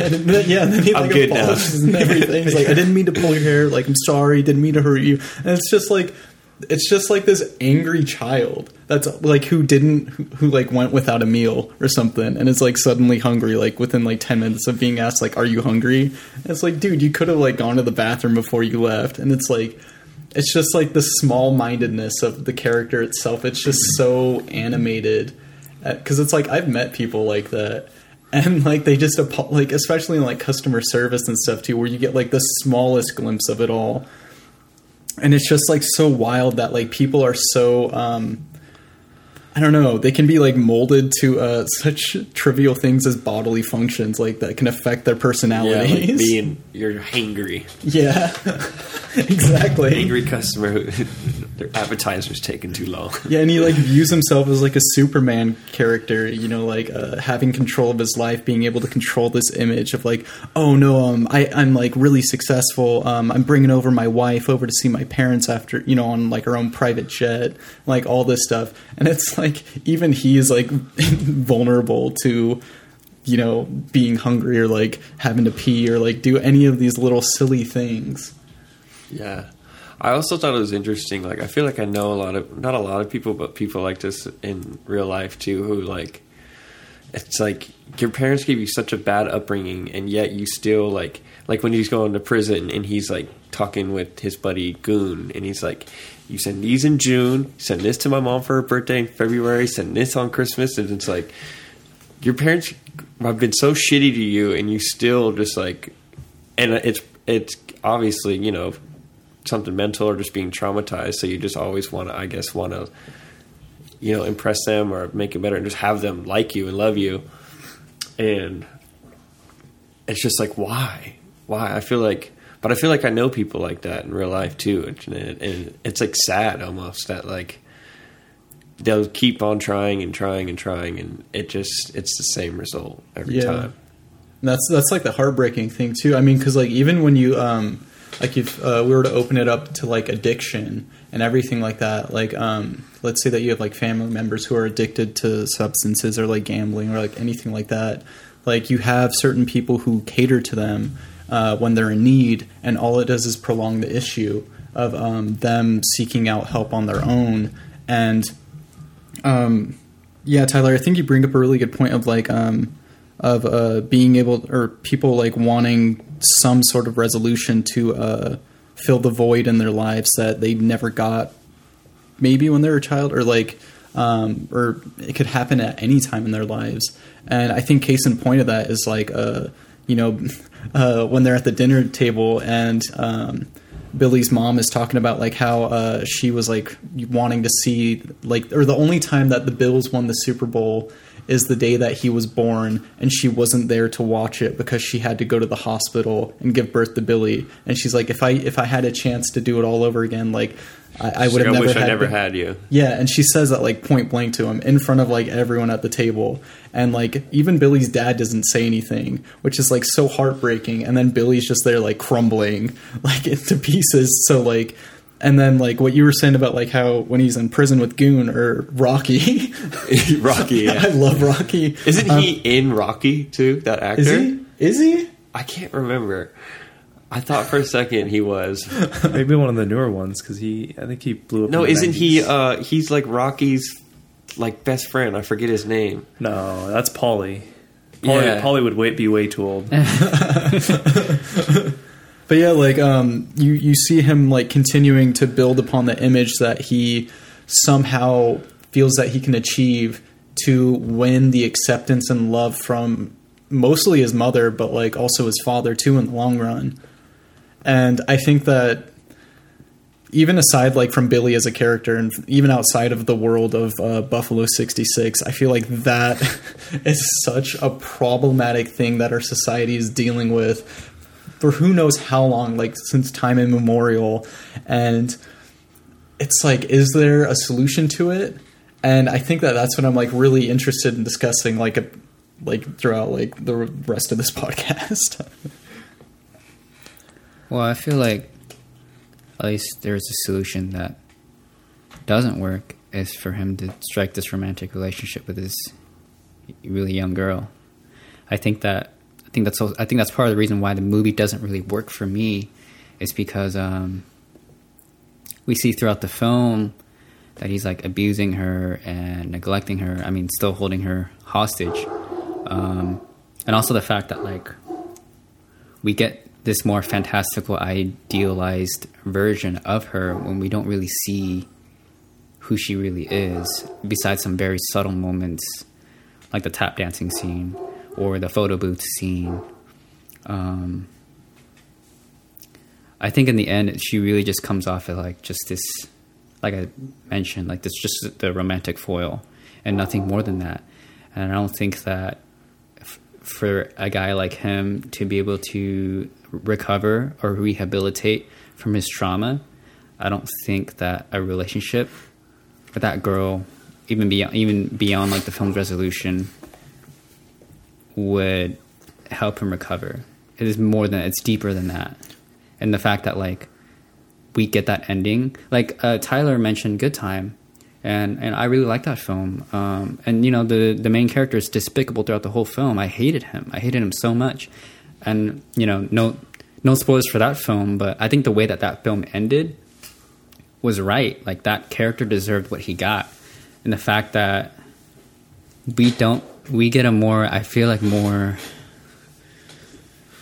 This is one of the happier endings of Late Film I feel podcast. like the ending for this film, I just have a huge problem with that compared to something like Good Time, where we do get like the comeuppance of that character because he is causing all the problems. He is the antagonist in his own story. And I think that's one of the many problems I have with the film, despite it being, you know, beautifully, wonderfully made. I don't know. I think that's a really good point you make, Richie, because I really also like the ending of Good Time too. I found it to be so therapeutic and very sweet and endearing and like vulnerable.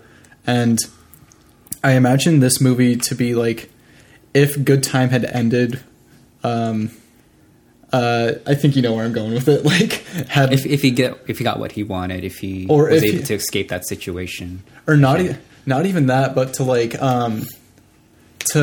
like before the final moment in that movie, like had he just made a different decision, like after like seeing how everything could have played out or did play out, and choosing to actually make a good decision for once, like I like to think that that ending would be similar to this one. Of course, like minus the relationship thing. But I think that, I don't know. Like I said, I get the relationship thing, and I think that whoever goes into this movie,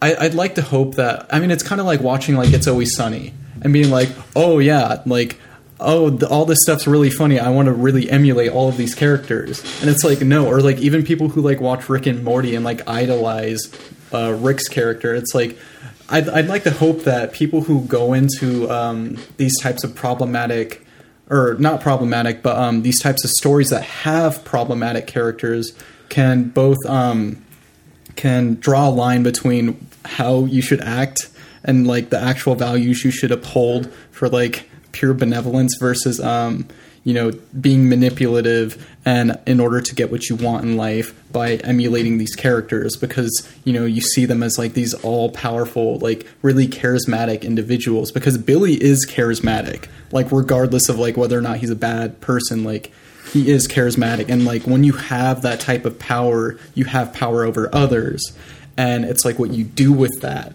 matters most. And I don't know, I like if you go into this movie, like, you make your own decisions, of course, like, whatever. But yeah, I'd like to hope that a lot of people, when they do watch this, they'll be like, oh yeah, Billy's a bad guy. Why would I want to be like him? Why would I want to, go to these lengths to impress people and to build up this insanely fantastical notion of myself just to, like, get my own ego boost and to fill this void that's been haunting me my entire life? It's like, no. Like... No, if you have problems, you need to like take a step away from all your social circles and do some like serious introspection, because I mean, I feel like solitude should be important for everyone, like regardless of how much time you have to yourselves, how many obligations you have in life. I think that it's always important to reflect on like decisions that you made and to like always be aware of the effect that you have on others, because even the smallest things cast the largest of ripples. Yeah, I wanted to touch on the Layla stuff as well as the answer, the resolution to Billy's dilemma. And the film has fantastical aspects, like the spotlights appear, stuff changes, all this stuff. But to me, I know this is one of those things where I'm making assumptions because there's no no one says, oh, I love you, Billy. She did say that, actually. I mean, like, at the start, or, like, there's no love at first sight. Like, there's no, like, zoom in and, like, the harps play when they first meet, or when there's something about when he finally goes pee, and, like, she's in the driver's seat. Like, she could have drove. I'm not trying to victim blame or anything. I don't know what the proper context is, but...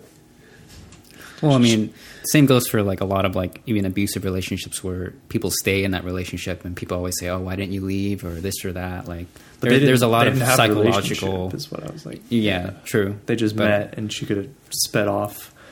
That's where I'm like assuming like there's something there internally for her that we didn't get a direct exposition point for. There's no like big communication.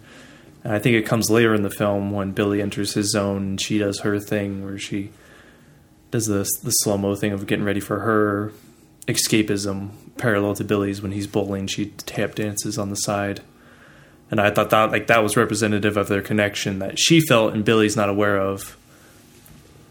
And I think the film's not about like their future or if it's going to work out or if it's helping them. It's just like a brief moment of Billy making a not bad decision and growing a little bit, probably not enough at all, probably still going to mess up and horrible things will happen in his life. That's how life is for people like Billy and Layla. I think Layla lacks agency because she's representative of someone who lacks agency in our society. Like she's with Billy, like there's probably people in Texas, like the same teenager dating the sheriff's son who gets killed by the sheriff's son and they just bury it. Like this stuff happens to us, or the stuff happens around us constantly in our society. And I think the film's not trying to give her agency. It's just saying, here she is. The only agency she has is opening up to Billy and helping him grow just the tiniest bit. And the concept of he can't get love from his parents, but maybe he can open up a little bit to get love from someone who seems to love him. And the film is not explicit at this at all. It's just, I'm having to make some leaps with like the exposition of the slow-mo scenes and the hotel scene towards the end. But that's the feeling I got from that. That's the feeling. That feeling is the feeling that makes me believe that feeling is what I felt convinced Billy not to do the action at the end and instead do another action. So I really liked Layla, but I don't think she was meant to be a central character. She's a support for Billy, and the big thing is just Billy. The whole film's Billy. Well, I read some reviews that she actually did have more backstory in the script. I think they cut that out, but I don't have any confirmed like sources, just based on what I read online. I don't know. I feel like the movie almost made me feel like his character can be redeemed at the end, with the telephone call between him and Rocky. How he's telling him, "Oh, you can have all my stuff. You can have my really super cool pen. You can have everything in there." I'm like, "Oh yeah, that's nice, dude. Yeah, dude, totally go your own way, man. Like Rocky deserves it from all the shit that you gave him throughout the years." Because you can tell they have a tumultuous relationship. Like he's always telling Rocky what to do, pretty much making him his goon. You know, he calls him goon throughout, and he's like, "Don't call me goon, call me Rocky." And you know, he was very mean-spirited to him throughout the whole film, and I almost felt like he could have been redeemed until he took it all back and called him back, and he was like, "No, actually, fuck that. You don't go anywhere near my locker. You don't take any of that stuff."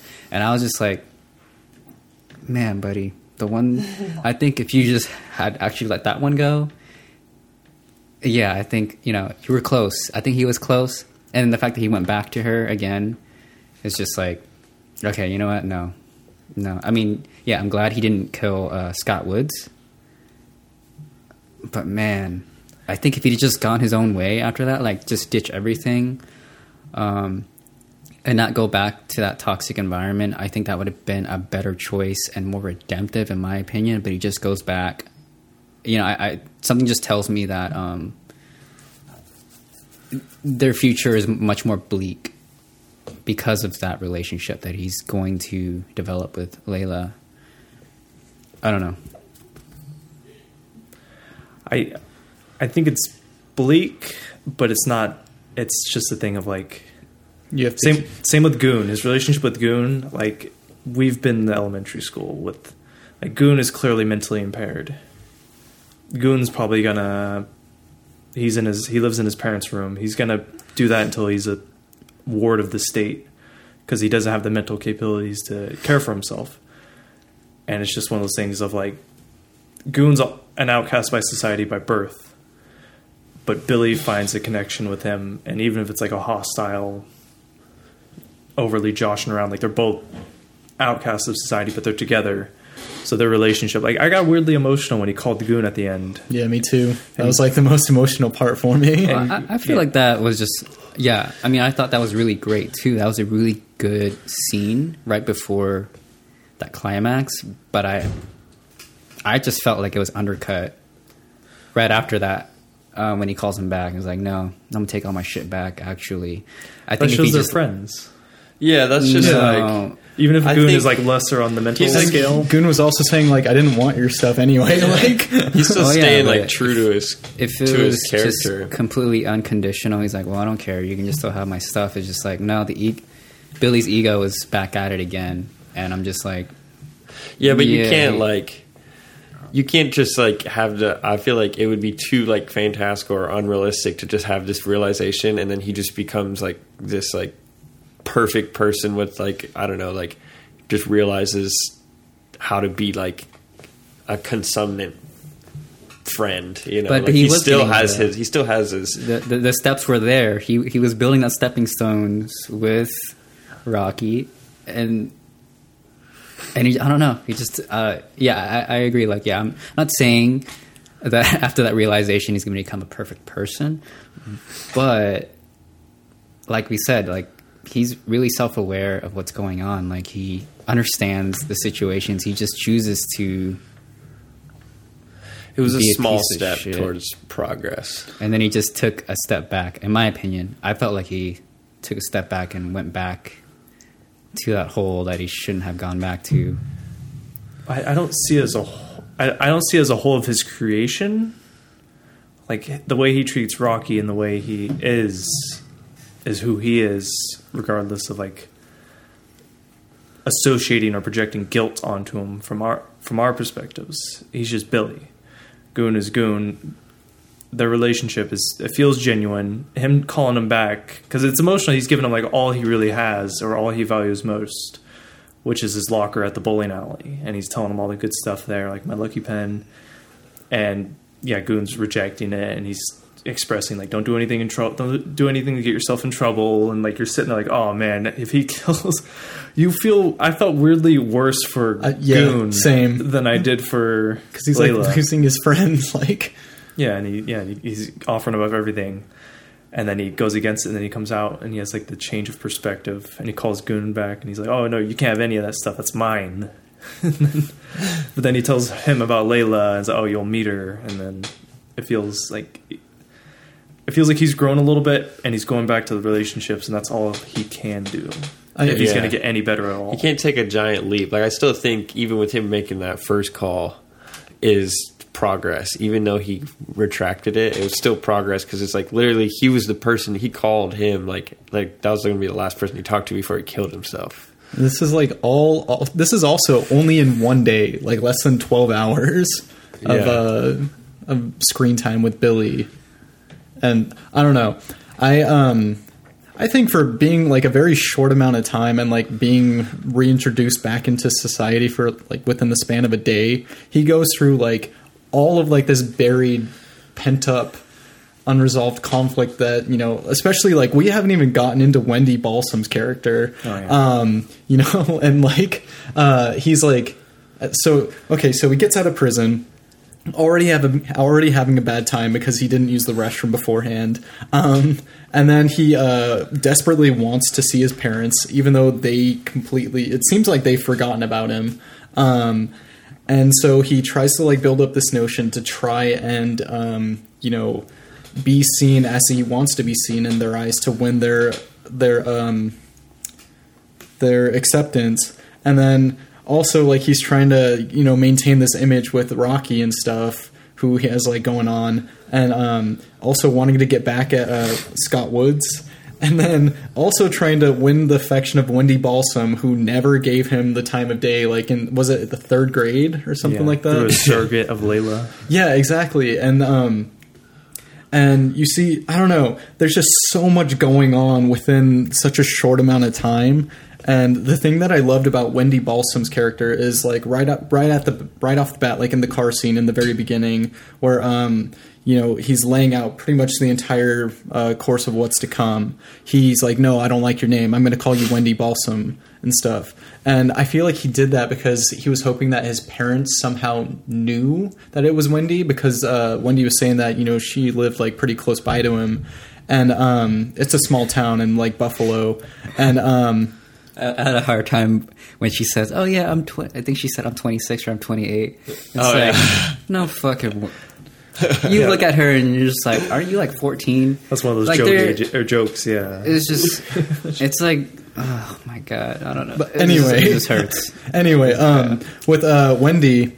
When we finally like get our first glimpse of her, like in the bowling alley, like we see Layla see like, "Oh, who's this person in your locker?" And obviously like his locker's been untouched for the past 5 years since he's been serving time. Oh yeah, we haven't even gotten into that yet. Why he went to prison. All right, so I'll just touch on that briefly. So Billy bet with the Buffaloes, saying that they were going to win the Super Bowl. They didn't win, obviously, and then he ended up getting into an insane amount of debt to I forget, Mickey Rourke. His bookie. And then his bookie was like, "Oh, well, you know, since you can't pay this up, you're going to take the fall for one of my friends who's incarcerated right now. You're going to admit guilt, and then you're going to go in for it." He didn't even tell him what the crime was. He's like, "No, you're doing it. Otherwise, there's going to be like your parents are going to get killed." And so Billy does it.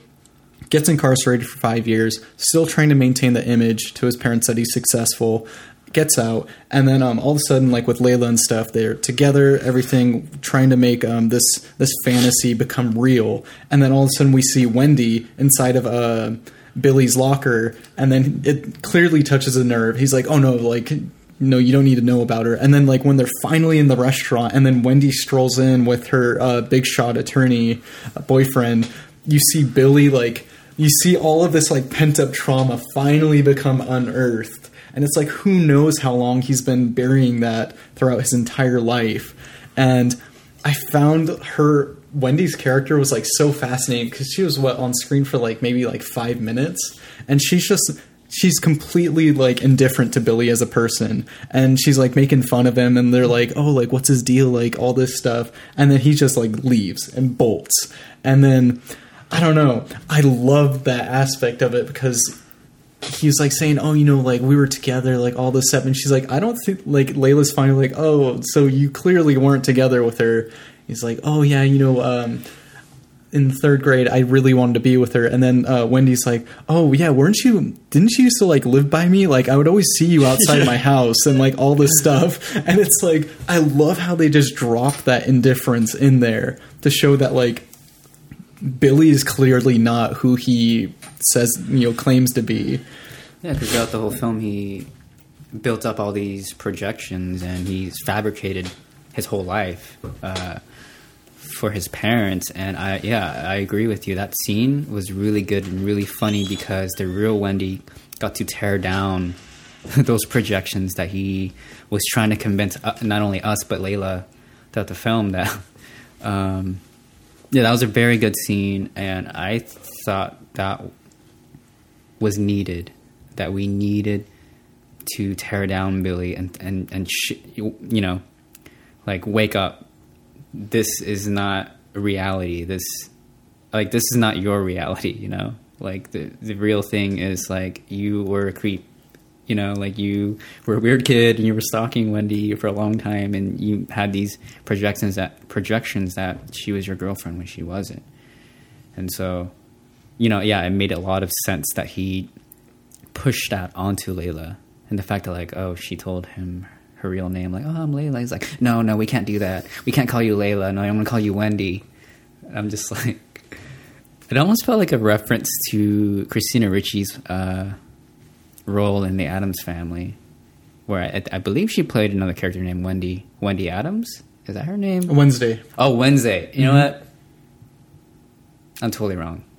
I thought the whole time her name was Wendy, so I'm like, oh, okay, he was trying to make a, you know, this intertextual, like, reference to other films, but nope, guess not. Thanks for tearing down that projection for me. I like this 98. This film was made. Yeah, this like it just hit for me. This predates like the social media sphere of projection with Wendy. This is, I think, yeah, I didn't do the math. We're like, oh, his projections to his parents and Layla and he tries it for Wendy for a second before she blows it up. Well, it's, oh, you can imagine like in a more contemporary film with the social media aspect just being like turned to 11 for everyone. Oh yeah, on your phone you have screenshots of the multiple selfies of the same girl. Like, oh, who's that? And like, oh, it's my girlfriend. Actually, no, he took all those photos from her Instagram or something, or from, you know. It's an interesting phenomenon that it touches on that stuff that would arise years after, back in 98. That just clicked for me. Because, yeah, Billy's obsession is almost projection and like a weird fascination with killing Scott Woods. Yeah. Yeah, I love that entire that part of the story about his obsession with it, because it's like he's willing to go to such great lengths to win the affection of his parents again. And I feel like that's what it all stems around. Because, like, even in the photo when, like, at the dinner scene when Layla's asking, like, hey, do you have any photos of Billy? When, like, the entire time Billy's mom is just, like, showing her photos of, like, oh, here I am with the Buffalo's caterer. Oh, here I am at the Buffalo Stadium. Like, and it's literally just all centered around Billy's mom's version of, like, what she's trying to win back. And it's like everyone's trying to win back something in this movie, whether it is Billy, Billy's mom, Billy's dad, Rocky, Layla, even Scott Woods, like everyone. And it's like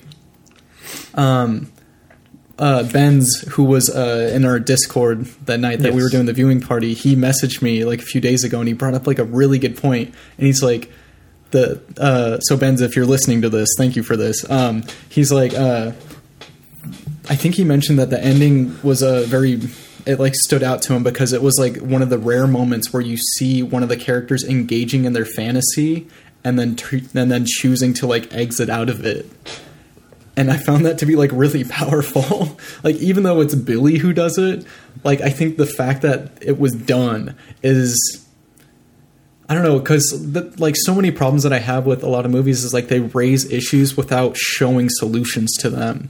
And this is one of those movies that actually does show a solution that, hey, you don't have to act upon this stuff. There is a potential way out. And even though the future is bleak for Billy and these characters, it's like, yeah, that's life. Like, you have to keep making proper decisions if you are to hope to become who you want to become later on down the road, because it's all about self-actualization. And I don't know, I hope that, like, I'd like to hope that people who are like Billy can somehow see a little bit of themselves in this movie and realize that, oh, maybe I'm not as great as I like to think I am, and do a little bit of self-reflection, because I don't know, I think that sort of stuff is very powerful. And it goes back to like what we were talking about earlier with like therapy and everything like that. Like, it's like if it was just more accessible, I feel like a lot of people's problems would or they would view them in a different light, which I feel could do much more positive reinforcement for them down the road rather than negative. And I don't know, it's like, do the ends justify the means sort of argument. And Ben's brought up, the film doesn't directly touch on it, but like with the contextual meaning of Buffalo being half in New York State and half in Canada, like you can see another movie going more like, therapy is very helpful, but it's not the end all be all answer for mental issues or just the stuff Billy's going through. There's it's a combination of stuff, but like I like that Ben's pointed out the city's half in Canada with free healthcare probably at that time, and half in the U.S. where Billy's just shit out of luck. Maybe go kill that guy in the strip club, and then we can put you back in prison, and some state-funded private prison will get billions over the course of the remainder of Billy's life. Yeah. No. Oh, yeah. That's a really good point. It's not explicit in the film, but like when Ben's pointed that out, I was like, oh yeah, I could see.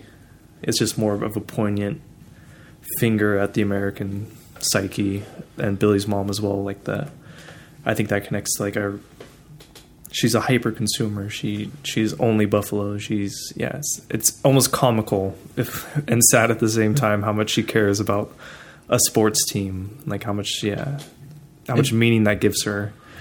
And it's nothing. It's just a sports team, and like that happens today still. It's very prevalent. And Billy's projections of who he is, that happens today still, and it's even advanced in the tech age. Everything's been advanced since I think the issues in the film have been advanced to be worse now even. And it's an interesting perspective of only 98, so 23 years ago. Shit. Yeah, it's like no, you're right. It like definitely points a finger at America's society and its own values. Like, even if you go into like Billy's dad character, whose like whole thing is wanting to be famous and to be adored by who knows how many people. Like, everybody is chasing after these American values, and it's very strange to see them up on screen in a very uncomfortable way, because I mean, like, even like this movie is very reminiscent of oh god, I'm like blanking on it. Bonnie and Clyde, where you have two renegades, like social outcasts, who take it upon themselves to win back what they want. And even though like this movie is a bit of like it's quite different from that movie, I feel like it touches upon the same desires that all the characters have in that movie. And I don't know, I just think it's so sad that, like, I mean, even though this is like a piece of fiction, that like Billy's character, right after being let out of prison after 5 years, he's still just as worse off as he was when he went in. Like, he's still probably worse decisions since.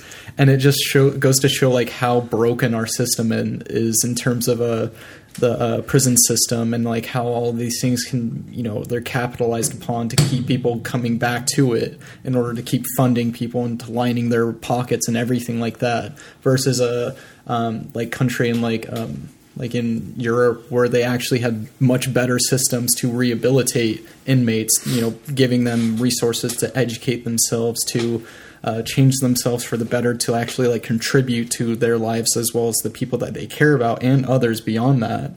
And to give them an option like, hey, you do have a chance. Like even the fact like in the US, like how a lot of places like they don't want to give like felons like the right to vote or anything like that. It's like, okay, great. You're like robbing them of even more agency. Like, yeah, like I'm not justifying the fact that, or I'm not vindicating them for like the crimes that they committed to end up in there in the first place, but it's like you realize that you're just taking away yet another thing from them, and it's like, oh, they're gonna act out even more like if you don't give them a chance.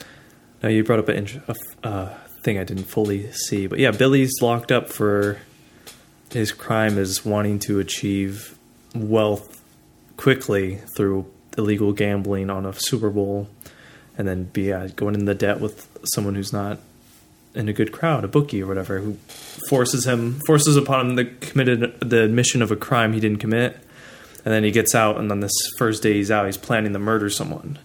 Like he's directly worse off in some regards for going through the institution. Yeah, it's very depressing. Like, and like even if you get into the actual like the private prisons and everything like that, it's even worse. Like it's way worse. I don't know. It makes me like I get that Billy's a bad person, and I'm not, like I said, I'm not justifying his actions or anything like that. I'm commenting on the system at large that keeps people in those positions, like keeps them in that same mindset of, you know, wanting to make a quick buck, or to have like these sort of extremist views of like how their life should be versus how versus like actually settling down and taking a good hard look at yourself and assessing what you value most in life compared to you know, these short-term desires. And I don't know, I just like I don't ever think the American dream was a thing. I think it was all just like a marketing ploy to get people to like, I don't know, invest in like certain things. But aside from that, I don't know. I hate the notion of the American dream. Yeah, I think it exists, but the real threshold is on just wealth. It's like trying to go pro in soccer or basketball, or whatever. It's like achieving the American dream is like becoming an NBA player. It's like, sure, people do it, but it's rare. You're like the 1%. Yeah, like there's a and time. Then not only that, but you also have to have like probably a good upbringing and like a good childhood and education, and you know, like the color of your skin probably helps too. Oh yeah, definitely. All that, so which is, it's like there's so much American exceptionalism that is like basically shoved into our minds like from our very first day of being alive. Yeah, and I don't know. I think that I don't know what the solution is to creating, you know, a more well-rounded society. I believe that discourse is probably one of the better ways to go about tackling issues. I mean, because even like with the most recent elections, like you just lift up a rock and then you see all of these extremist views that like come out, and you like right now I feel like we're living in very troubled times with like the power that the media has like within its palms of like being able to dictate the narrative and to create tribalism amongst countries, and then on a micro scale too of like even just your own micro bubbles of society. I think it's terrifying, and I like to hope that people are, you know, have their own have enough. No, I don't believe in common sense actually. I don't know. I feel so ambivalent about whether or not I believe in society enough to hope that there is room for us to change for the better or not. Because even like with such larger things such as like global warming and all of these existential threats to our you know, not even us but to everyone in the world, I find that stuff to be, it's like, why aren't people paying attention to this stuff? It's like, oh, because they're obsessed with their own lives and, you know, getting ahead. And it's like, oh, is this because, like, in America, is it because of the American dream? Or, like, is it because of us, like, wanting to get a step above one another? And is it because of capitalism? Is it because of the patriarchy? Like, who knows? Like, there's so many things at large only in the United States. And, like, imagine if we were in, like, another place. Like, then there's a whole other set of issues. And then when you compound all of that together, you have this little blue dot called Earth struggling with non-existent or problems that do not matter whatsoever, like, in terms of, like, the scale of the universe. And it's like, one of the main reasons why I love this movie is because it explores how people hurt each other for their own gain. And it's heartbreaking. It's so heartbreaking because, like, even with the bowling alley scene with Layla, you see her escape into this little bubble where she's just, like, wanting to, I don't know, like, she's wanting to express herself in a nonverbal way to project, like, who she is or who she hopes to be seen. And you see that with, like, everyone in the movie. And it's like everyone at the end of the day just wants to be loved. That is it. And it's so fucking sad how intangible it seems to people at times.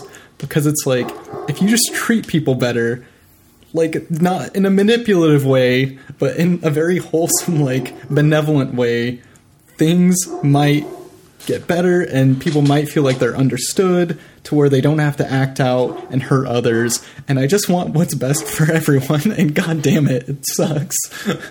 Well, I think that dream but is... then I won't have as good of a salary if I do that. That all points to capitalism and how, you know, all these surrounding events is because the Buffalo Bills didn't win the championship, you know? Imagine if we had, like, an updated version of this movie where, like, you know, the Sacramento Kings beat the Los Angeles Lakers in 2002, right? Like, we had an updated version surrounding those events. I think the city would have been, what's the word? Like, I think the city would have been lifted, just like Buffalo would have been if they won that championship, possibly. Like, they would have been able to commercialize the idea that they're champions now, and maybe Billy would have had maybe hopefully a slightly better life because they've won, because his mother's love is rooted in being an eccentric fanatic for this team, vicariously living through the success of that team. And the fact that, like, all that is centered around this whole capitalistic idea of, like, your favorite team winning, and then thus the economy there is going to lift everybody. I mean, that's also a fantastical dream, you know? I think that Sacramento probably would have been similar if they didn't get fucked. I was going to say, like, the real wealth cheated us out of that title of LA. Sure. I feel like you bring up a really good point. And now, how do you feel about this? Like, how do you feel about the construction of the Golden One Center? I feel like, oh yeah, no, they're holding us hostage. My opinion is that, like, right now, the act of creating the Golden One Center is like of Billy's mom recording, like, the play of, like, oh, like, this is the time that they won and, like, all this stuff, but they're, like, chasing that dream of wanting to become lifted within the upper echelons of I guess recognition in that vein. Like, how do you feel about the Golden One Center, like, creation? Like, do you think it, like, helps or hurts or, like, whatever? Fuck, that's a good question. Because aren't we all paying into that? Yeah. The fact that we had to take our money out of our pockets, but then, like, then we wouldn't have a team, right? Like, I would have been super depressed if they moved to Las Vegas or something and became the Las Vegas Kings, and I probably wouldn't be a fan anymore. I don't know. Because in my heart, I am a Sacramento Kings fan. I would be super depressed if they left. You know, I probably would have became Billy. No, I'm just kidding. No, yeah, I think that's very problematic, and I think that's a good question that you bring up because, like, I think Sacramento is growing because the Golden One Center is there. We have better events. Downtown is growing. We are becoming more of a recognizable city in Northern California. Like, we are known as the capital, but like no one really gives a shit about us. But like, what the fuck? Even the owners don't give a shit about us. They should be the ones putting in all their money into this center. You know, like, they don't even take care of us very well, and the parking sucks. I gotta pay into that too. Like, I when I worked there, there's just too many inconveniences to be able to work there. You know, they say, oh yeah, we'll pay you a good, you know, salary per hour, but then you have all these like variables and miscellaneous fees, or like, oh, there's a certain time you can be there during the day, and yeah, the traffic is terrible, and they just don't compensate all the workers that give their time, you know, like their time to like support this team, when we are essentially funding this team in some way with our own money, and we're like, I don't know, building. We're the ones who are building Sacramento, not those billionaires. You know, I think that's upsetting to me. How do you guys feel about it? I think the Kings is a good example, and Sacramento as a whole is like a good example of like the hellscape. Yes. Of like a democratic leaning continuation of like the American system. Like, we're very democratic leaning in certain pockets, but the city is deeply segregated. The city has immense issues, and just, yeah, I'm of the philosophy of, if the Kings wanted to leave, they could have left. If they were never the team then of the city. But I'm pretty fortunate where I care more about soccer than basketball directly. But yeah, I think the Golden One Center is just like the exchange of money, like you said, amongst the millionaires building the city. There's no resolutions. Like, it's getting worse. Like, I used to ride light rail like hour and a half to school for high school, and I drive by where the stop I used to go, and there's like a literal favela being built under a bridge, and things have only gotten worse, and it doesn't directly correlate to the Golden One Center being built, but it's like, sure, we get the new stadium, but like things are getting worse everywhere else, and it's just because those things don't have a profit margin. Yeah, like housing those people under the bridge doesn't make any money, so why would they do that? No, they gotta build the Golden One Center, and then they build that creepy loft apartment complex right there with the glass that looks down on like the entire city. Mm-hmm. It's like they're literally in a crystal tower looking down on us as we walk around the city because we're not a part of that society or that class. And it's just, this like, yeah, I look at Sacramento, I'm like, we're 10 years away from having like armed guards walking around with rich people and just shooting the impoverished if they get too close. But we'll still keep with the veneer of the most diverse city, the most blank city, farm the fork stuff. We'll keep up that veneer, but like, we're the third highest human trafficking city in the state. It is disgusting. Yeah. Yes. We're deeply segregated. Like, there's neighborhoods that are like 80% African American or Black American. And yeah, it's just very, there's a lot of self and capital segregation. You're absolutely right, because we are living behind that thin veil where like, yeah, we are super diverse, but yeah, like you said, the human trafficking, how segregated our city is, how our communities are against each other. They could say, oh, we're like the second or third most diverse place in the world, but that doesn't mean anything if our communities are not united. And I still feel that we aren't together, that we're not unified. We're only kind of more divided than ever. How do you feel about Tyler? I think the Golden One Center as a whole, just by itself, is good for the city. Because I think downtown Sac would be, if the Kings would have moved to Seattle, I'm sure they probably would have still like tried to revamp downtown. But I think since the Golden One Center came, I think it's been great for like the economy and businesses. But I do for sure have a problem with the way all stadiums are funded, because most people who own a sports team are most likely billionaires, and it costs like hundreds of millions to build a stadium. Like, I'm sure Golden One Center was probably like $500 million, and they always do. I think obviously they pay a good chunk, but like I think a lot of times it's like 50% is like the city's paying for it, like taxpayers and stuff like that. It should just be, if you want to own a team and build a stadium in a city, you yourself and like a group has to pay for it, and then the city can just profit from it, and you can choose whatever city you want. But yeah, like a lot of other, like I know like San Diego Chargers, or like in the NFL, or I think they're in Los Angeles now. Like I think when they were in San Diego, they were trying to like build a new stadium and have it be completely funded by the city, and it was like $600 million. And they were all like, it was a huge like uproar because it was like the owner is like a fucking multi-billionaire and not paying for it at all. And then they just reap the profits of it. But I think in the big picture, I for sure think that the Golden One Center is in the end better for Sacramento than if it wasn't there.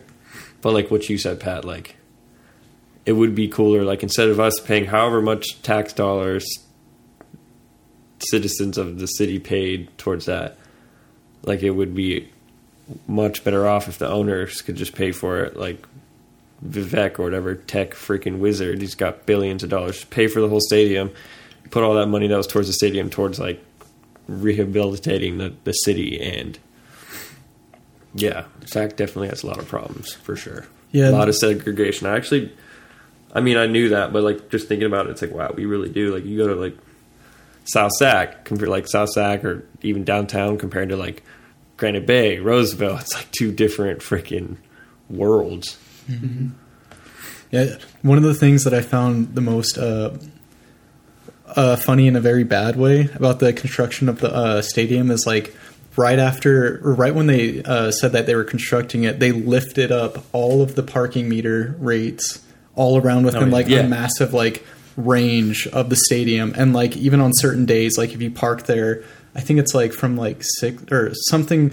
I forget the exact hour range, but there's a specific hour range where it's like, okay, if you're in here, it's tripled now because you're taking up parking spaces of people who could be going to the stadium itself. And Tyler, I agree with you too that like I think that in the grand scheme of things, it is better for Sacramento than if it didn't exist at all.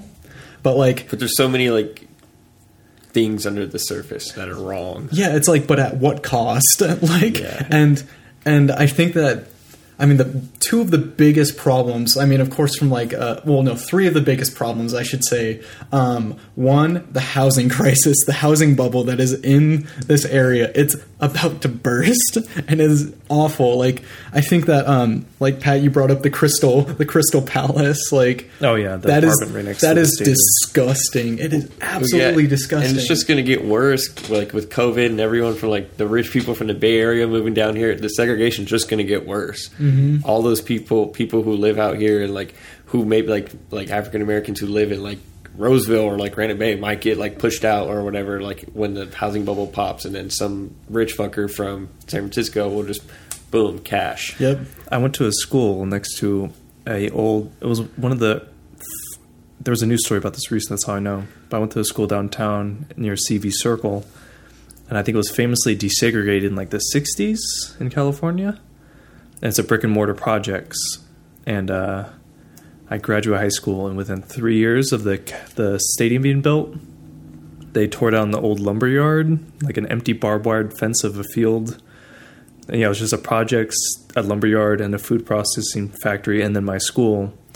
And I went back in college, and the lumber yard's gone. It's now a 3-story loft complex with a hand-paved brick road. Oh my God. And yeah, the food processing thing's gone. There's new like boutique stuff arising in that same area. And they recently had a news story about they're trying to protect the historical significance of the projects, but now they're going like, oh, there's roaches here. And I had friends who grew up in the projects like, no, there's been roaches there since I was born. There's always been roaches. There's always been roaches in Sacramento. It's always been really bad here. And now that it's bad, now that they want to clear everyone out and build upon it and build for the higher class of people, now those things are issues that have to be resolved through them being displaced and new stuff arising for other people. Yeah, they got to push the that gentrification of Sacramento, like rebuilding Sacramento in their own image, and we're losing a lot of what we had to them. Yeah, I think you bring up a really good point of gentrification, because like I used to live in the Bay Area, and I went back there about like 5 years ago, and it was completely different from what I remember, and it was terrifying because like I was like, oh wow, they have like all these nice things around here, and then I literally saw like nobody on the streets though, and it was awful. And yeah, like Pat, you bring up a really good point too about like the roaches and like everything, and like just creating like excuses to tear down all of these places purely for profit. And I've been looking for places to move recently, and It's impossible. yeah, exactly. And like I found like an ad for like this one place. It's like one of the boutique like apartment places, and I just like checked it out to see like what they have there. And like in like the ad itself, like they show like all these like beautiful like interiors of like, oh, if you get like a 1 bedroom, you get like an upstairs loft, and it like has all this like these like the aesthetic of it all is amazing because it's like all just like pipes and like wood and like all this like modern like hipster feel to it. And then like I was reading up on the reviews of it, and like the people were like, yeah, like they claim it to be like this community driven like apartment place where like underneath they have all these like brick and mortar places, but like honestly the elevator, like when it's actually working, it just reeks of dog piss, and like trash is everywhere, and the like roaches like come up and all this stuff, and like management just does not do anything about it. And it like gets me thinking about like the ice blocks that they recently built. It's like that one area of downtown where it's like on S, it's like I forget where it is, but it's like around like 10th and S or like R, like that entire region. And it's like this new modern creation of like how housing projects are gonna be like in Sacramento, where it's like the upper elite coming in and like buying all these like, they're paying a premium to like live in their ivory towers pretty much. And I don't know, a small part of me was like laughing because I'm like, haha, like losers, like... And I mean, there's even like the wall, like the artist loft, and like all those other places too. Like Sacramento's like, oh, and like even like with the murals they're all doing and stuff. I feel like it's all just fluff. Like I don't believe that Sacramento's like very genuine when it comes to claiming that it's like, oh, you know, we're all about the community. Like we care about like all the, you know, being able to like have all these unique things that can draw people here, when it's like you said, it's all just a veneer. And I don't know, I feel like Sacramento needs an ego check, like hardcore. And because it's like, for all the people that live here, it's getting more and more difficult to even live here to begin with. Yeah, everyone's gonna get driven out, like, and you're gonna have to move to like where they want you to move. They want you to go to like South Sac or West Sac or Texas or wherever the fuck. Like, get out of California. We want like the most affluent people here. That's crazy. That's so relevant to me and my family, because we do live in those kind of areas, and I did have a relative who left to live in Texas. So it's real. And then connecting this to Buffalo, like his home is on the outskirts. His home is far removed. And this is why we shared some of our perspectives of our unique experience of in California. It's socially progressive, but like it's very not progressive in a lot of other ways. Where when I learned about the context of the creator of the film and like how he should be condemned for this or this, it's like I still greatly enjoy Buffalo 66, and his message resonates with that feeling I have about like the issues in our community, even though we're on the opposite side of the country, different social values, different personal values. He's still touching on the uniformity of the lower class. I think that since, you know, we're well beyond After Dark epilogue at this point, we're pretty much closing it out. But I think since the parallels between Buffalo and Sacramento are pretty relevant, I think, because when we talk about even the story itself about a man who kidnaps this teenage girl, and, you know, someone brought up that we have a huge problem with human trafficking, and the fact that can so easily happen in this story. Man, I feel like we're really close to that. Like, if he could just do that happens. That's really prevalent here in Sacramento. Dude, honestly, like, I think that's kind of what Vincent Gallo is kind of pointing to, is that whether this girl is 16 or 18 or whatever, like, teenage girls are being just snatched off the street just like that. Dude, actually, I know somebody who just had an experience like that. Like, they were telling me, like, oh, we were, like, hanging out, and then all of a sudden, like, one of my friends saw, like, a creepy person in, like, a van come up and, like, was stalking them at a gas station, and literally followed them to where they were going, and they had to do, like, a whole runaround to like, lose this person. And it's just, it's, like, you know, because we're all guys here. Like, we don't deal with that problem. Yeah, I don't know. I mean, I'm sure that, like, there are some instances where it does happen. I don't know. But I feel like to be a woman in Sacramento is so... I don't know. I don't know if I could even take it, because it just seems like such an encroachment on, like, my own life. Like, there are so many worries that all of us have to deal with throughout our daily lives. But to have that on top of it with, like, oh, I could potentially get kidnapped and sold into, you know, the black market or something like that. And, I just find it to be so disgusting and so awful, and the fact that, like, it's not even that talked about here. It's kind of on, like, the hush hush, and, like, even, like, going back to, like, Under the Silver Lake, like, from a few weeks ago, like, I don't know. I feel like that stuff should definitely be brought out to the forefront more, and I'm hoping that things are being done about it, because, like, I mean, I always see helicopters, like, flying by, like, and making announcements, like, saying, oh, be on the lookout for this person. They were last seen here. And, like, they're trying to find, like, whoever was kidnapped recently. And there are so many ads, or not ads, but, like, photos of, like, people being like, oh, last seen here. And it's just so heartbreaking. Yep, but we got the Kings. Yeah, so that was pretty dark. But we were in the after dark portion, so yeah. Let's close this out. I feel like we hit on, man, a vast topics, and they're very controversial, and I like that we get to talk about that, because I don't think this conversation, or I don't think we're having enough discourse about all of these things, and they're very taboo, and there needs to be more awareness of what's going on here. And yeah, wow. I didn't expect for us to talk about Buffalo and Sacramento and how similar our situations are. Yeah, I think because of this conversation, I kind of like the movie less. I'm not going to lie. I can't lie with you guys. Like, I feel like, yeah, I don't know. That's never happened to me. I feel like I was going to like it more, but I don't know. I think because of all the things that we brought up and how I feel it's so much more idealized now that ending is saying, like, oh, yeah, you know, they can have this relationship. And it's like, no, I think for the most part, maybe 9 times out of 10 out of every situation, that person's getting kidnapped and going to the black market, or having this extremely weird, toxic relationship that's going on. And maybe, I don't know. Yeah, I'm done. This is yeah. I see your perspective, but I think the resolution of the film is, like Kevin said, it's just the decision to kill Scott Woods or not. Like, that's the real resolution the film is having.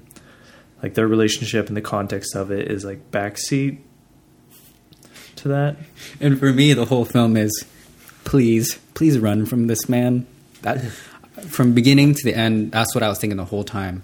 Please get out of there. It's like the movie Get Out. Just get out. Yeah. Yeah, I see your perspective, but yeah, I like it. I know it's corny and it leans on the love angle, but yeah, I think there's, like, it's doing something with love, or the concept of that.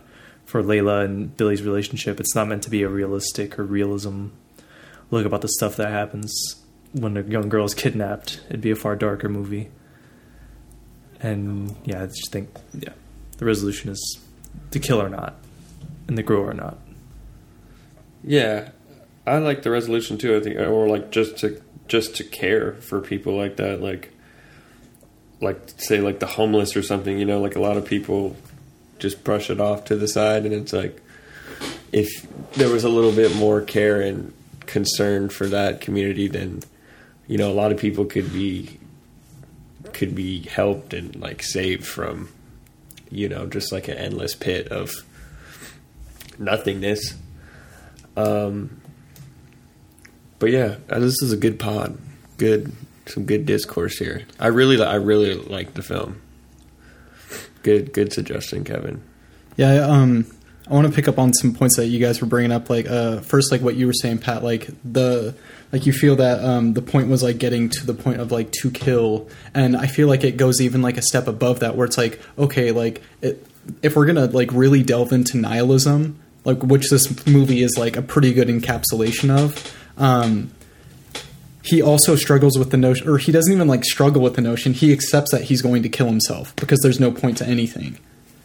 And like he's seeing like all these things that are occurring around him where it's like, if you could just stop doing what you're doing and like do something differently, then you could potentially like enjoy your life a bit more and not suffer nearly as much because of your actions. And it's like, but the path that Billy is going down, it's like, oh, well, nothing matters.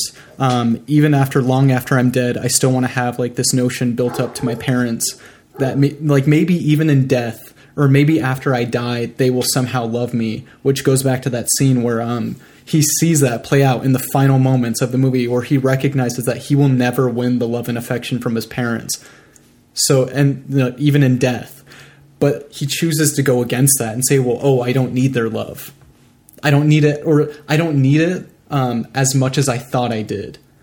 And that there is hope for me to somehow climb out of this pit of nihilism. Because I feel like that in and of itself is what causes a society to crumble very quickly. Is when there's, because there are people who like, I mean, because if you go into absurdist thought, you can also say that, oh, well, anyone who believes in hope, like, clearly hope is not something you should cling on to, because it's all about like how you engage with the world. It's what you manifest for yourself. But I am of the mindset that hope is a very strong thing to hold on to if used properly. Because if you hold on to hope in a very passive way, that's very self-destructive, because you're pretty much like a tourist waiting for the attractions to find you.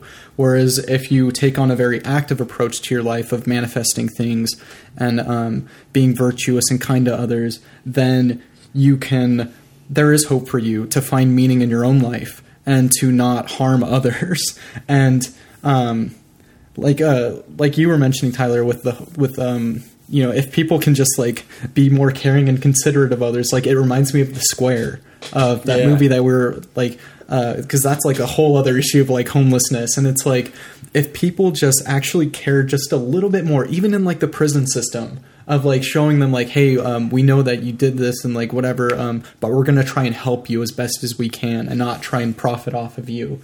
I feel like that can create a very large turning point for society and like how it values people, not as like a throwaway item, because like Billy considers himself to be a throwaway object. He's like a one and done, boom, kills himself, that's it.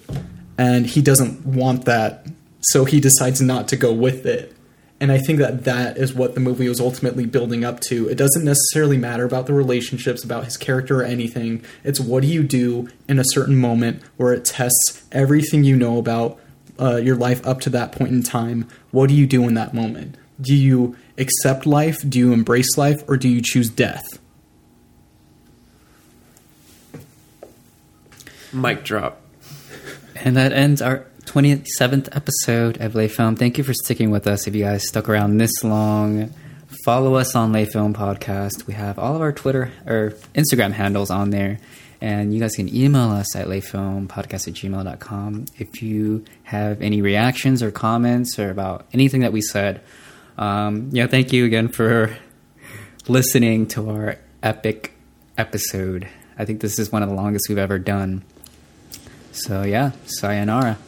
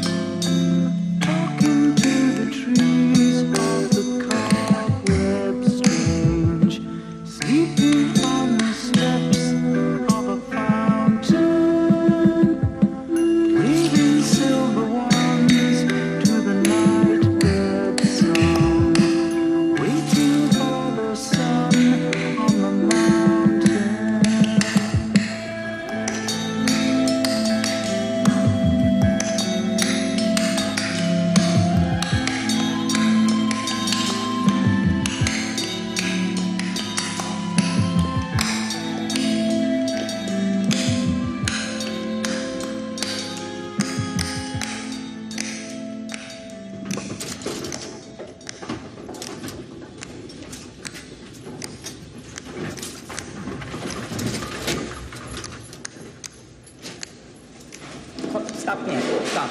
All right? Go sit down.